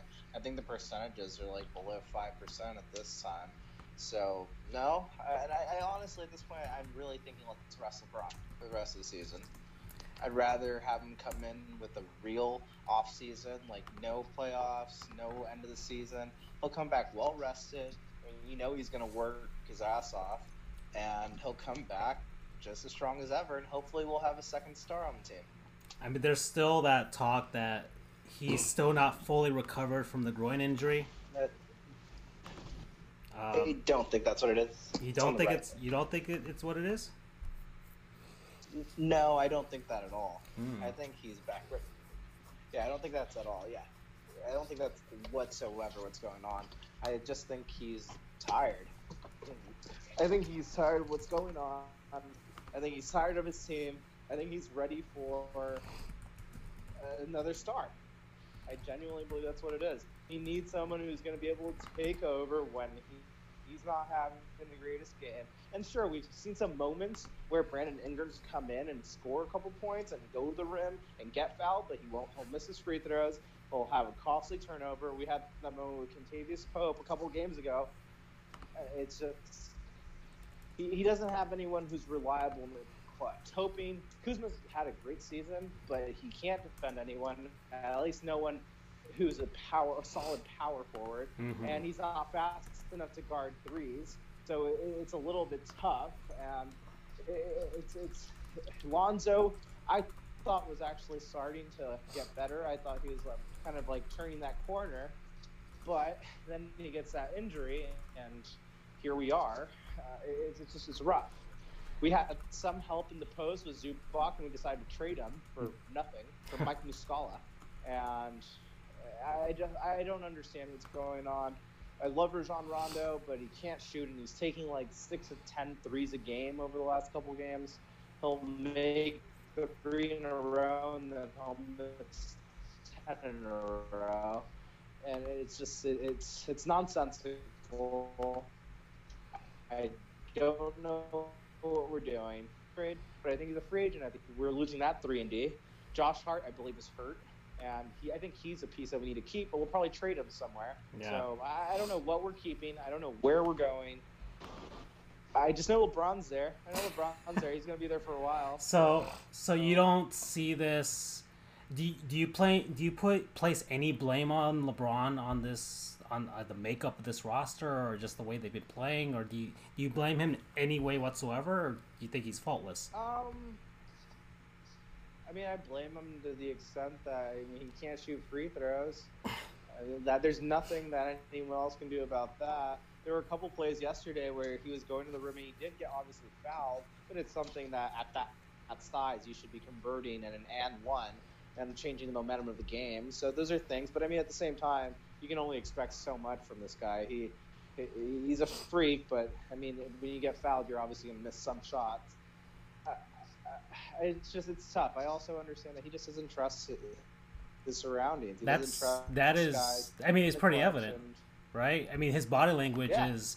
I mean, there's that clip of him.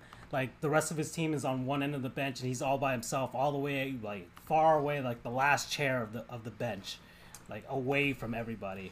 And then what was that one clip that just came from this past game where I don't even know what player it was, because I've said on numerous occasions I don't follow the NBA at all.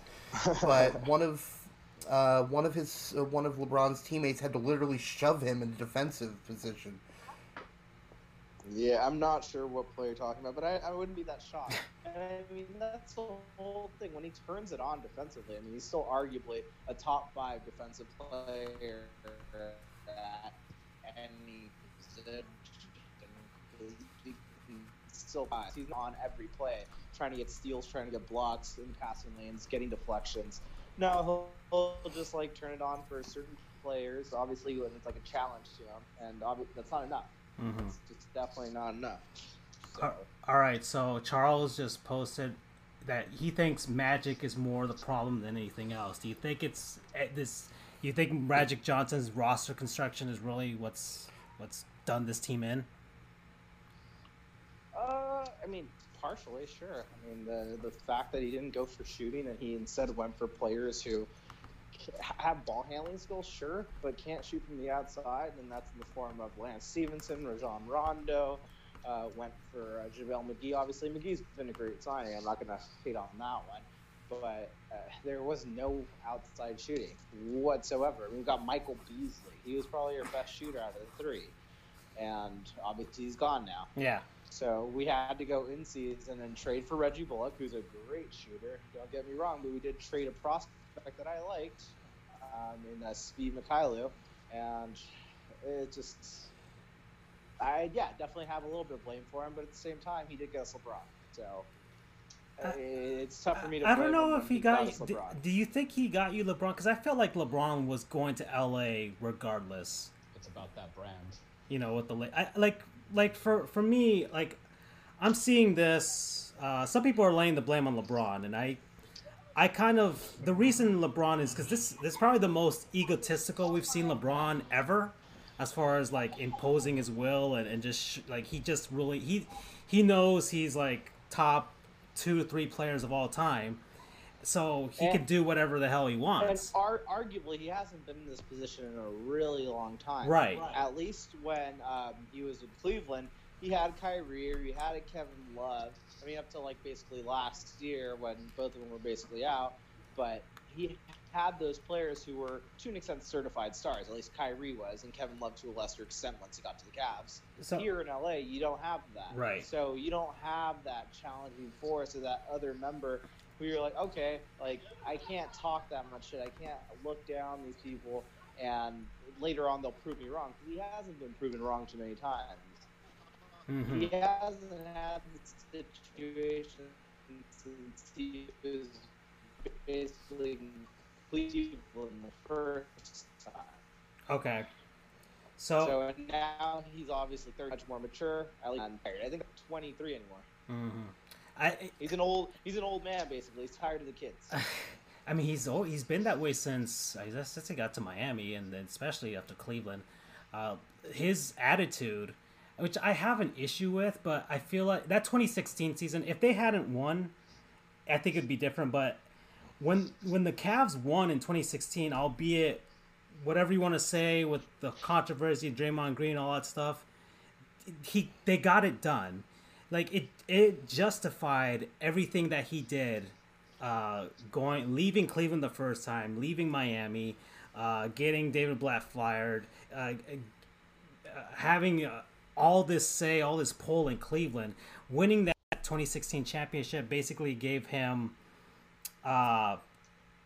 just like a license to kill in a sense for anything. He can do whatever he wants after that, and he's doing it now. So he has no qualms of rustling feathers, because he knows that at the end of the day, it's not going to hurt his legacy. Like even this season, let's say they don't make the playoffs.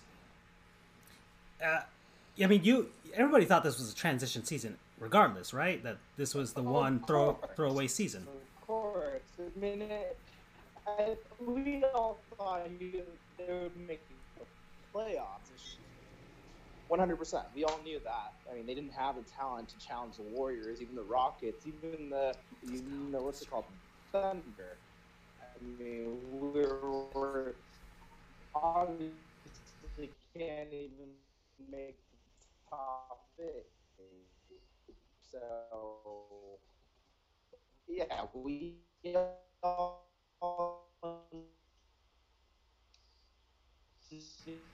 it was transitional season, but we also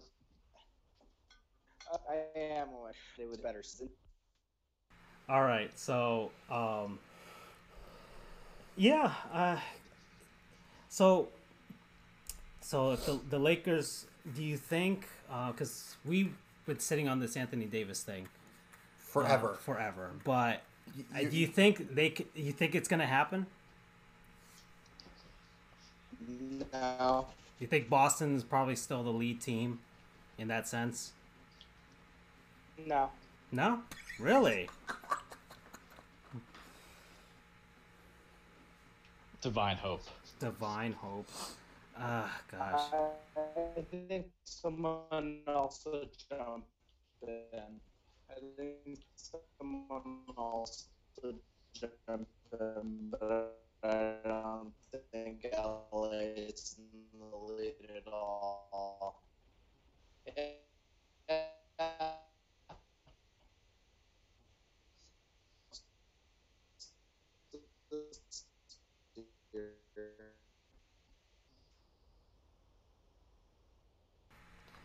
All right.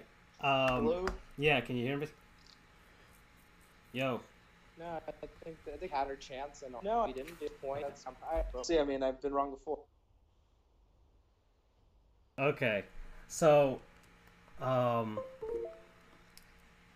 left the call. All right, so we've had some technical difficulties. We had some technical difficulties. He'll pop back in real soon. All right, Charles. All right, this is where you. Yeah, this is where just to inject you into the conversation. All right. So basically, for those who is it a LeBron fault? Is it a Magic fault? And then we'll break into it and go from there. I feel that it's Magic. You want to know why it's Magic, not LeBron? Because LeBron basically has diplomatic immunity. He's the villain in Lethal Weapon 2. He won the title in Cleveland. He doesn't get touched upon. Yes, he's demanding. We talked about it off the podcast, prior to the podcast. He wants guys to do more than what they should, and it's hypocritical because he's not doing more. But remember, you can't be great in every facet of the game, but you can't be lazy at every facet of the game. And this young Lakers team feels that it's very lazy. You know, they don't know how to kind of fight for close leads. They don't know how to deal with the game of the runs when it's going back and forth. When you have a lead, you lose it, you got to fight back for it. For them, the games of the runs is I ate too much Taco Bell and I don't know what to do with myself. I don't think necessarily it's Luke Walton's just got fault, that. but Luke Walton is going to he's going to be the fall guy. I think it's Magic because you got to think, LeBron James game. He's a big man who likes to play like he's Magic Johnson, where he can kind of shoot the inside, get the quick dunk in, sometimes take over, be the ice cold shooter, but he likes to penetrate and kick out. So instead of building a foundational team, you decide to say, I'm going to put in 4 of my players who are my starting lineup and my bench to get one guy. And I like Anthony Davis. I think he's kind of being a brat, and I think that's the appropriate term for this show on air, from how he's kind of conducting thing, but he can still transcend a team. But you can't make it with just two guys and no depth. Instead, what Magic should Especially have with done, like Golden State still probably having one more season of. but I'll tell you now, the way this team's built up, we say they can't compete with Golden State. They can't compete with the top 8. That's true. They might can't compete compete with with the Clippers, and the Clippers They are can't probably the compete with team Clippers. that's gonna And have they a huge traded offseason. Yeah. And they traded away their best scorer, and they're still possibly going to get the AFC. So what does that say about you? When you have That's foundational true. players, that's one thing. But when you have guys who know their job and they know how to build their team chemistry, that's another. So what you should have done is, okay, LeBron James needs shooters, guys that can play kind of defense, and then, kind of not turn the ball over, because that's always the issue, right? At the end of the day, you lose games because you're losing the ball. Those 5 guys that you're willing to trade in Hart, Ball, and I don't like Lonzo Ball, not because I don't think he's a bad dude, but I think he was overrated coming in. He hasn't played a full season the last 2 years. D'Angelo Russell, who Magic sold out because D'Angelo wasn't as up to standard of what a point guard should be, is making the All-Star team, granted as a reserve, but 20 points a game and 6 assists is still something versus Lonzo getting like 8 points a game. You could have dissected each guy that you were going to trade for one dude and get a dude back, a 2-for-1 sale basically, but you get the right kind of guys there. Who they are, I don't know. I'm not an executive. I'm just a guy who talks smack. Magic, I felt, and I said it in the group chat, I'm going to say it here, I felt that he thought his charm of being one of the best athletes in basketball and one of the most recognizable people in sports today and in the past, present, future was going to be good enough to get everybody else because of LeBron. But it's a business, buddy, and you really thought that Dell Demps, even though he doesn't have a job now, was going to bend over to you because you're Magic Johnson? No, sir. That's not how we do things. And what happens is you put your team in disarray. You, in a way, kind of made LeBron a scapegoat because you catered to him. Granted, LeBron helped us out there. You're going to put Luke Walton's fall guy, and a lot of your young dudes, who, mind you, these are second-rounders and unsigned rookies, are not going to kind of maybe want to resign for you because you're not going to listen to their wants and needs. You're going to cater to an older guy. Mind you, I'd rather take LeBron at 35 or 36 versus some of the other guys that are on that team, but Magic should have known better. But he didn't. And now you have this whole season go disarray. I agree with Cesar that it's probably better to just, rest the third year and try out some of the other young guys. I don't think they're going to rest LeBron because he ain't no punk. But, it's still something to which it raised eyebrows. So what happens is they'll end up missing out the playoffs probably by going like 3 games of 100 or anything. They'll pull the Denver Nuggets, who went like 41-41 or something and missed out on the AFC, because you'll feel like that run will come in. Obviously, LeBron's been injured by the groin or has a groin injury, and everybody else is injured. But they might get into a run. But then what happens? You fire Luke Walton. What are you going to do? Magic. You can come down there and go from being an executive to being a coach. I could see it. Or you're going to hire LeBron's old favorite coach that was Tyronn Lue. It's no bueno. Boy. It's not pretty. Damn. You guys really think he'll hire Tyronn Lue? No. It's more or less like LeBron. Basically another puppet. Yeah, I guess that could happen. I mean, I wish we could have signed someone like what's his name, Bickerstaff in or is that his name in New York? Yeah. Well, Fizdale's the one in New York. Fizdale. Yeah, David Fizdale. Fizdale, Yes. former Heat assistant. Fizdale, yeah, And he has rapport with LeBron. Exactly, and that's who I would have obviously loved to sign. I mean, other than that, I don't know exactly what coach is out there that one would want to coach LeBron at this point in time. Where, I mean, why not? I know this is rare, and I'm sure it's been mentioned before. Why not have LeBron as a player coach at this point? Well, Magic's gonna come out. And do I it. don't know if it's even possible under the CBA. I mean, that'd be a really fun thing to see in a loophole if there's a possibility for that. I don't know. I've never read the NBA CBA. I just feel like, what about even just as an offensive coordinator or something? Just, cause, I mean, he's basically doing it anyway on the court. He's running. I mean, he's never in the huddle with Luke Walton drawing up plays. He's always just kind of standing on the outside, like, yeah, whatever. I mean, what else can you tell the guy? He's gonna run whatever play he wants to. Exactly. Charles just posted up Jason Kidd. He's out there. No way. LeBron is fond of those former player coaches, man. Well, if we're gonna sign some former player coach, let's sign Meta World Peace. How about that? At least that'd be entertaining. That'd be You can go up entertaining. there, punch guys in the face. Exactly. You mean LeVar Ball? I don't care about your kid. At least it'd be entertaining. Might as well go with the reality show idea, right? It's LA, right? Why not? Exactly. Yeah, let's make it Hollywood. Exactly. I mean, in consideration of the fact that today we had what's her name become a billionaire, Kylie Jenner. Oh, Might dear as well- Lord. Might as well continue on that path and just turn the Lakers into a reality show. We don't care about championships anymore. We're just a reality show. That's where we're going. It's That's where we're funny, going with it.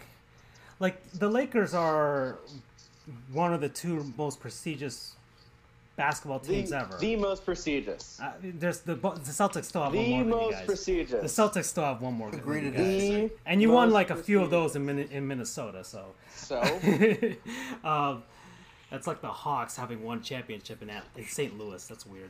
Charles also chimed in that Kobe should be the head coach. Everyone would lose their minds at him and Bron stare Dear daggers. Lord, could you imagine that?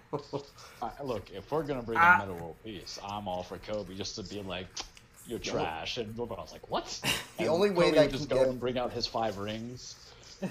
The only way that could get any better is if the Lakers were able to get Shaq off of inside the NBA and become like an assistant coach. Who? Shaq. Man. oh god. But it's like LeBron James. I still find it weird he's on the Lakers. It still doesn't look natural to me. Doesn't. It really does. It feels like he's on my created team in NBA 2K or whatever. Like, I still don't consider him a Laker, or at least I don't think he has that attitude of I'm a Laker. It's more like I'm on the Lakers, not I'm a Laker. I'm more like I'm in LA. Yeah, exactly. Well, that's basically his whole, the movie studio stuff. That's more of his concern now than anything. Yeah. And his HBO, whatever, sitting down at the barbershop show, like that's been most of his concern. Like I don't see LeBron. I feel like he either thinks he's bigger than the Lakers, and that's kind of weird because like even Kobe Bryant, I never thought he was bigger than the Lakers.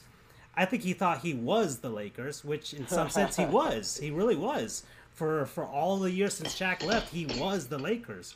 Like he was like, but I don't see LeBron as thinking I am the Lakers. I am in the Lakers. I'm with the Lakers. Like it still looks very. His attitude seems like distant from that, and that's kind of like why I wanted to get your perspective, Cesar, like as to like what people think of him out there, because I still find it weird. I will say there is some, some people are turning on LeBron, and it's exactly for the reasons you mentioned. I'm just grateful he's here. It's at least entertaining to watch the Lakers again, so I'm not going to turn on him just yet. In all reality, I understand that he's also aging, so I'm not expecting him to be the LeBron of past. I'm expecting him to change his game a little bit, but I'm still expecting some level of production that's kind of LeBron-esque. Right. And I'm not going to turn my back on him. Yeah, I'm not going to say that he's selfish. I'm not going to say that he's a bad anything. He may be a bad leader, sure, at least with this group of people, but I'm sticking behind him. I'm sticking behind my man. So next season is probably going to be the real like judgment of this whole deal. Of course, and I think next season if he gets another star, I'm hoping obviously we can get someone like Kawhi Leonard. I know that's obviously asking for a lot, but I think we can pull it off possibly. And if we can do that, and then we don't make the playoffs or we lose out in the first round, then of course we'll start putting some blame on LeBron. But until then, I'm withholding my judgment and just understanding it's his first season in LA. All right. Any other thoughts, guys? It's a lot about LeBron and the Lakers, but it is the most interesting thing going on. And it's a 10th place team, which is the funny part. It's a 10th place team that's behind the Sacramento Kings of all teams. But it may be the best for the best. LeBron gets an actual long off season to rest. He's been to 8 straight NBA Finals. Gosh, really? Yes. Nah, it won't go for the 9th. Yeah. So I will propose one thing to Cesar because he lives in the area.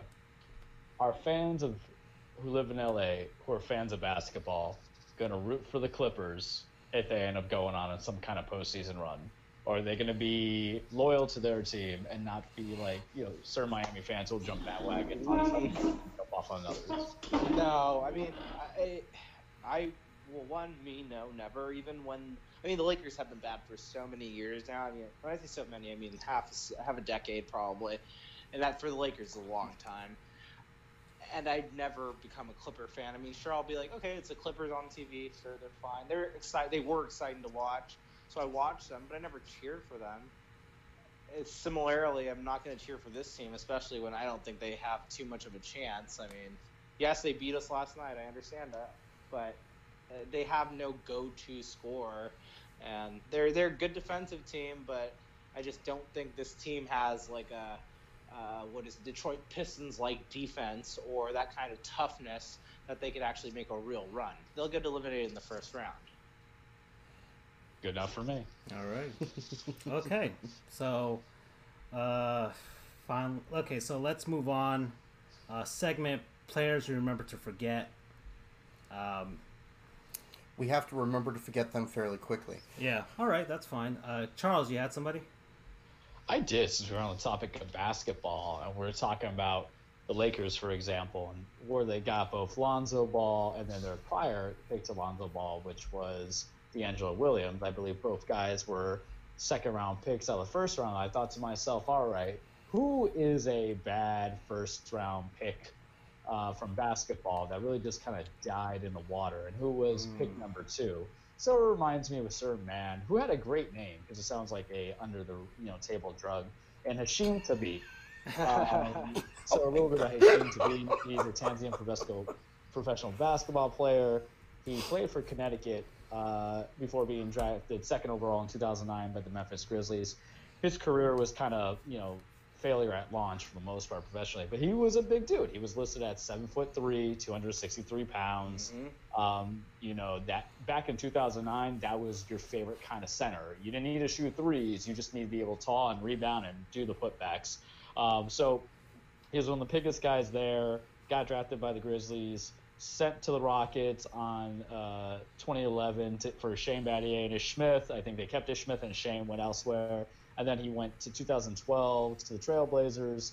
And then the only time I remember him standing out was his time with Oklahoma City, because with his name, because of me being a big NBA video game guy. I was like, oh, hey, it's Hashim Thabit. This is fantastic. Play as him and just play him properly.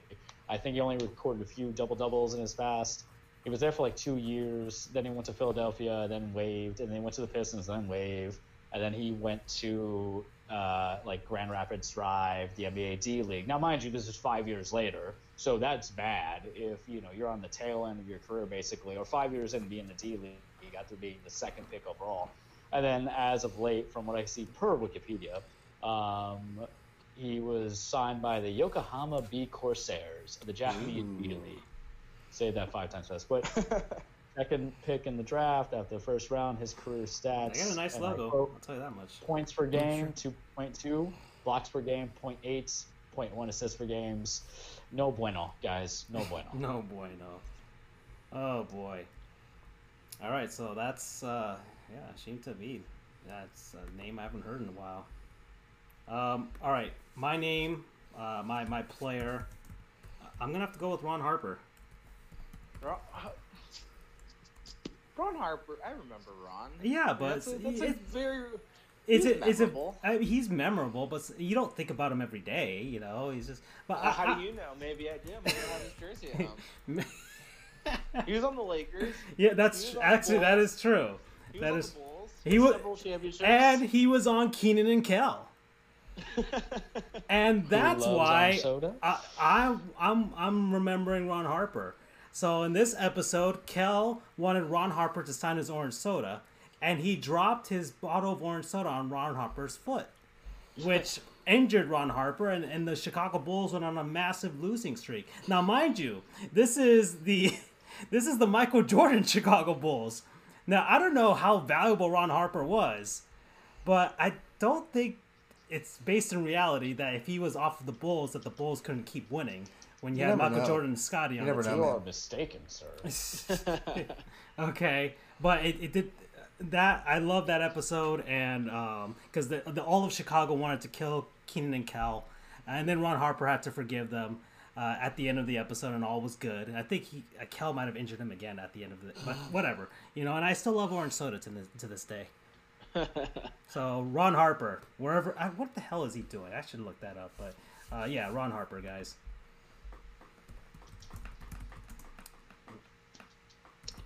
All right, anybody else? I'll take a swing at it. Actually, going off. Oh, he's a motivational speaker. Okay. So there you go. It speaks about the traumatic foot injury that he suffered and how he overcame it.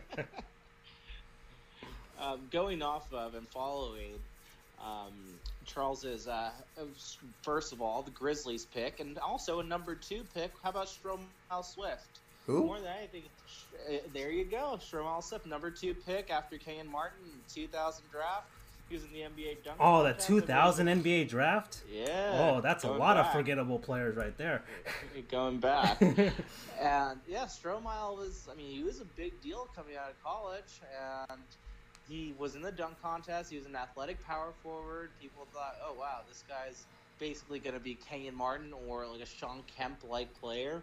And turned out he had a couple decent seasons, and then everyone figured out he can't shoot, so they put a little bit of body on him, and dude's career kind of tanked. Yeah. He had, I think it was like 2 decent seasons within his first couple of years. Looking at some of the stats, he had a season where he averaged, it was 11.8 his second year. That's the year he was in the NBA dunk contest. Yep.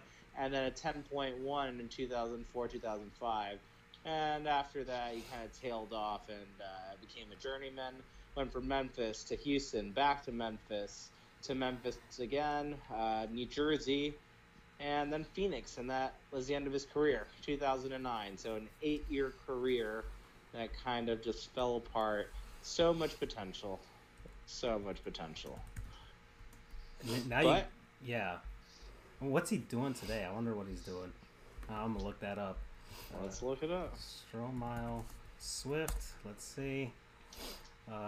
Definitely not a motivational speaker. Listen, guys, just don't do what I did. At least not after the first 2 years. I don't see anything about what he's doing. The Wikipedia, let's see.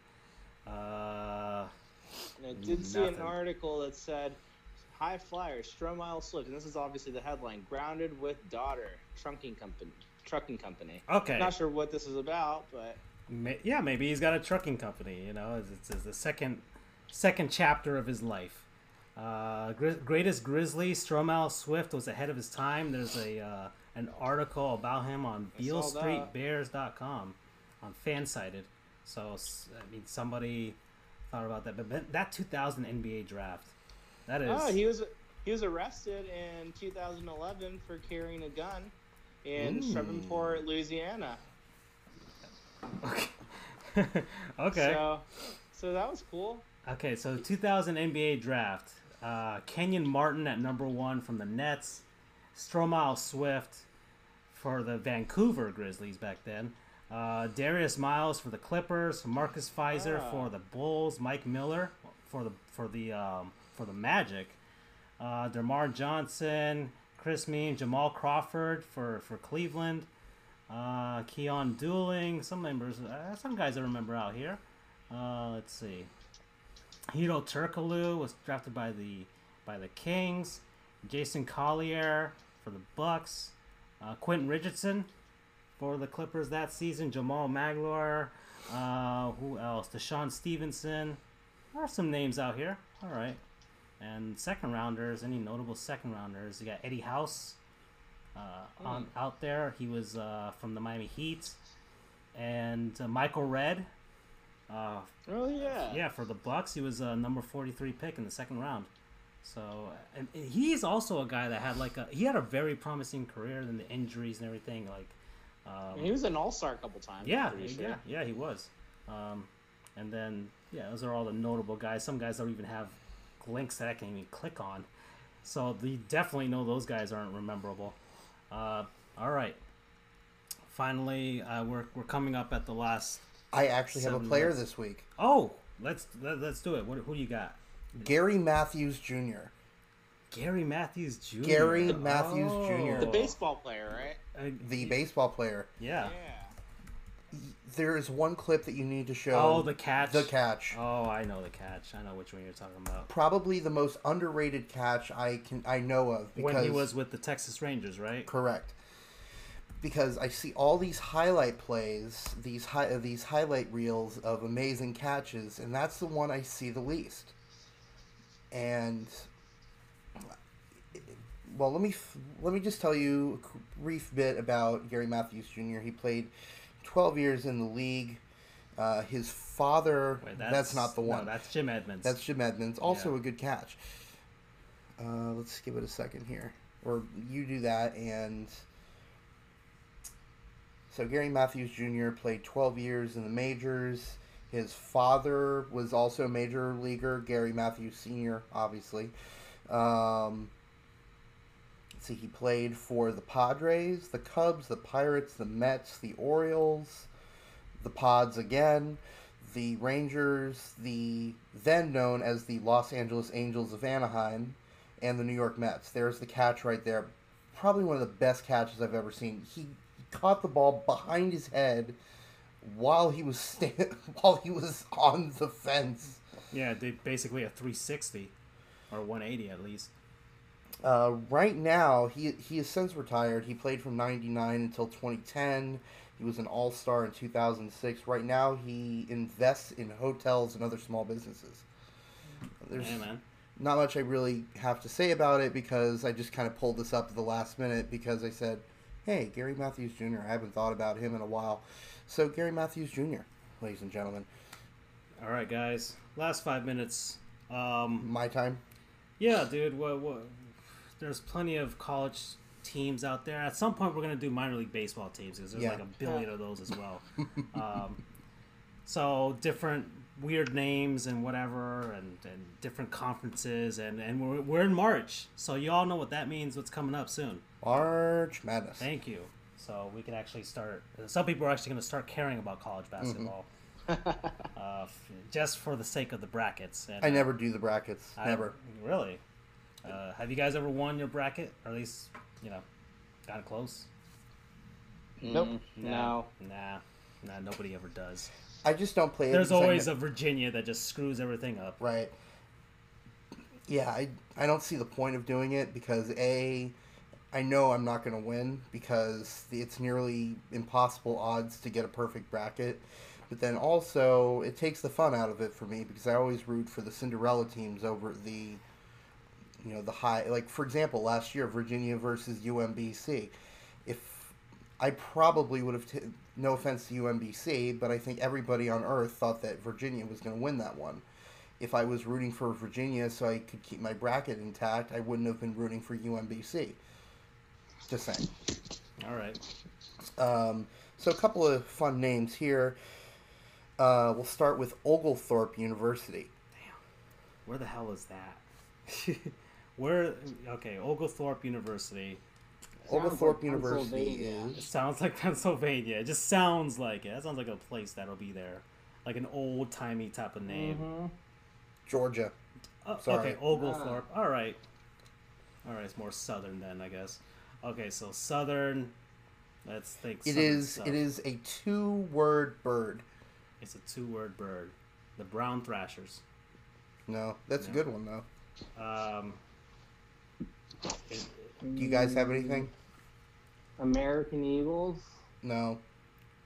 I would Okay. have called them the Oglethorpe cough drops. What the- It just, Correct. for some reason, it just sounds like a pharmacy brand. I don't know. Correct answer here is the Stormy Petrels. What the hell is a What the petrol? hell's a petrol? Yeah. Isn't that It- oil? No, that's petrol. This is What's petrol. the Same difference? stuff to me. This is like petrel. It's EL instead of OL. Stormy. Sounds like. Well, Stormy now I just had this petrels. image of the mascot being like a very. It is a Persian-looking small bird. seabird. Okay, so it's a bird. A small seabird. I gotta look at what a real one looks like. Oh, okay. So it's kind of like kind of like a seagull in a sense, like a mix of a seagull and a duck. Basically. Okay, Next up, Like University a of flat Arkansas. penguin. What was that? looks like a flat, Like a flat penguin. penguin. Okay, Next up is the University of Arkansas at Monticello. Or Monticello, I don't know. It is... I have to get what the official definition of this thing is. I know it's an insect. damn. A single insect, like anything before it or after? Or... Well, it's a 2-word insect. Okay, so dung beetle. That'd be a school with some balls if they had that name. They're afraid of nothing. They don't give a shit. You win.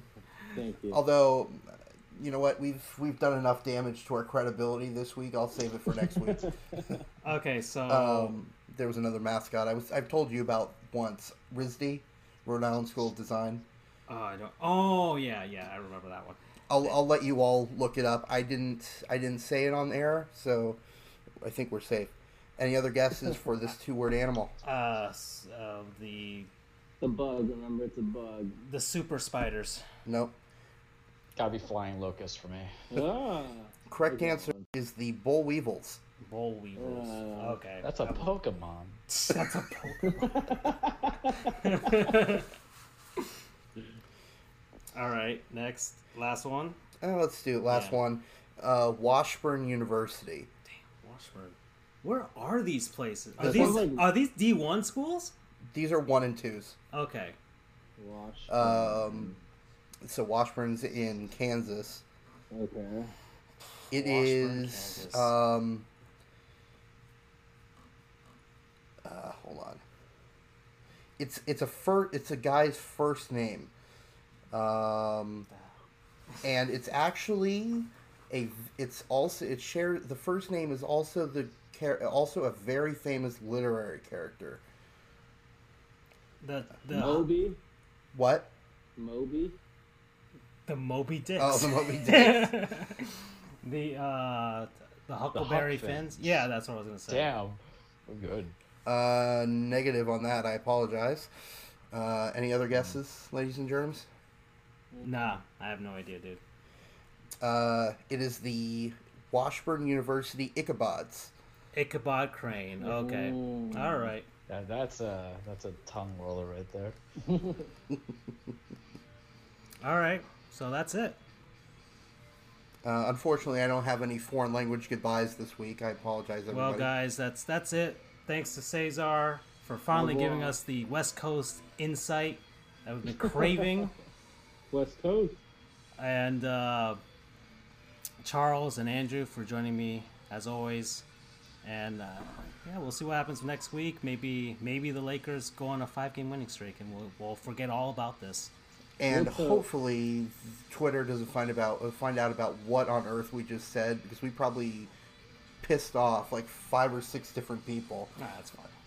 So who knows if we'll be on air next week? Who cares? Whatever, man. Go out and enjoy yourself. All right, don't kink shame me. Don't kink shame me. All right. Good night, everybody. Good night, everyone. Buenas noches. Take care.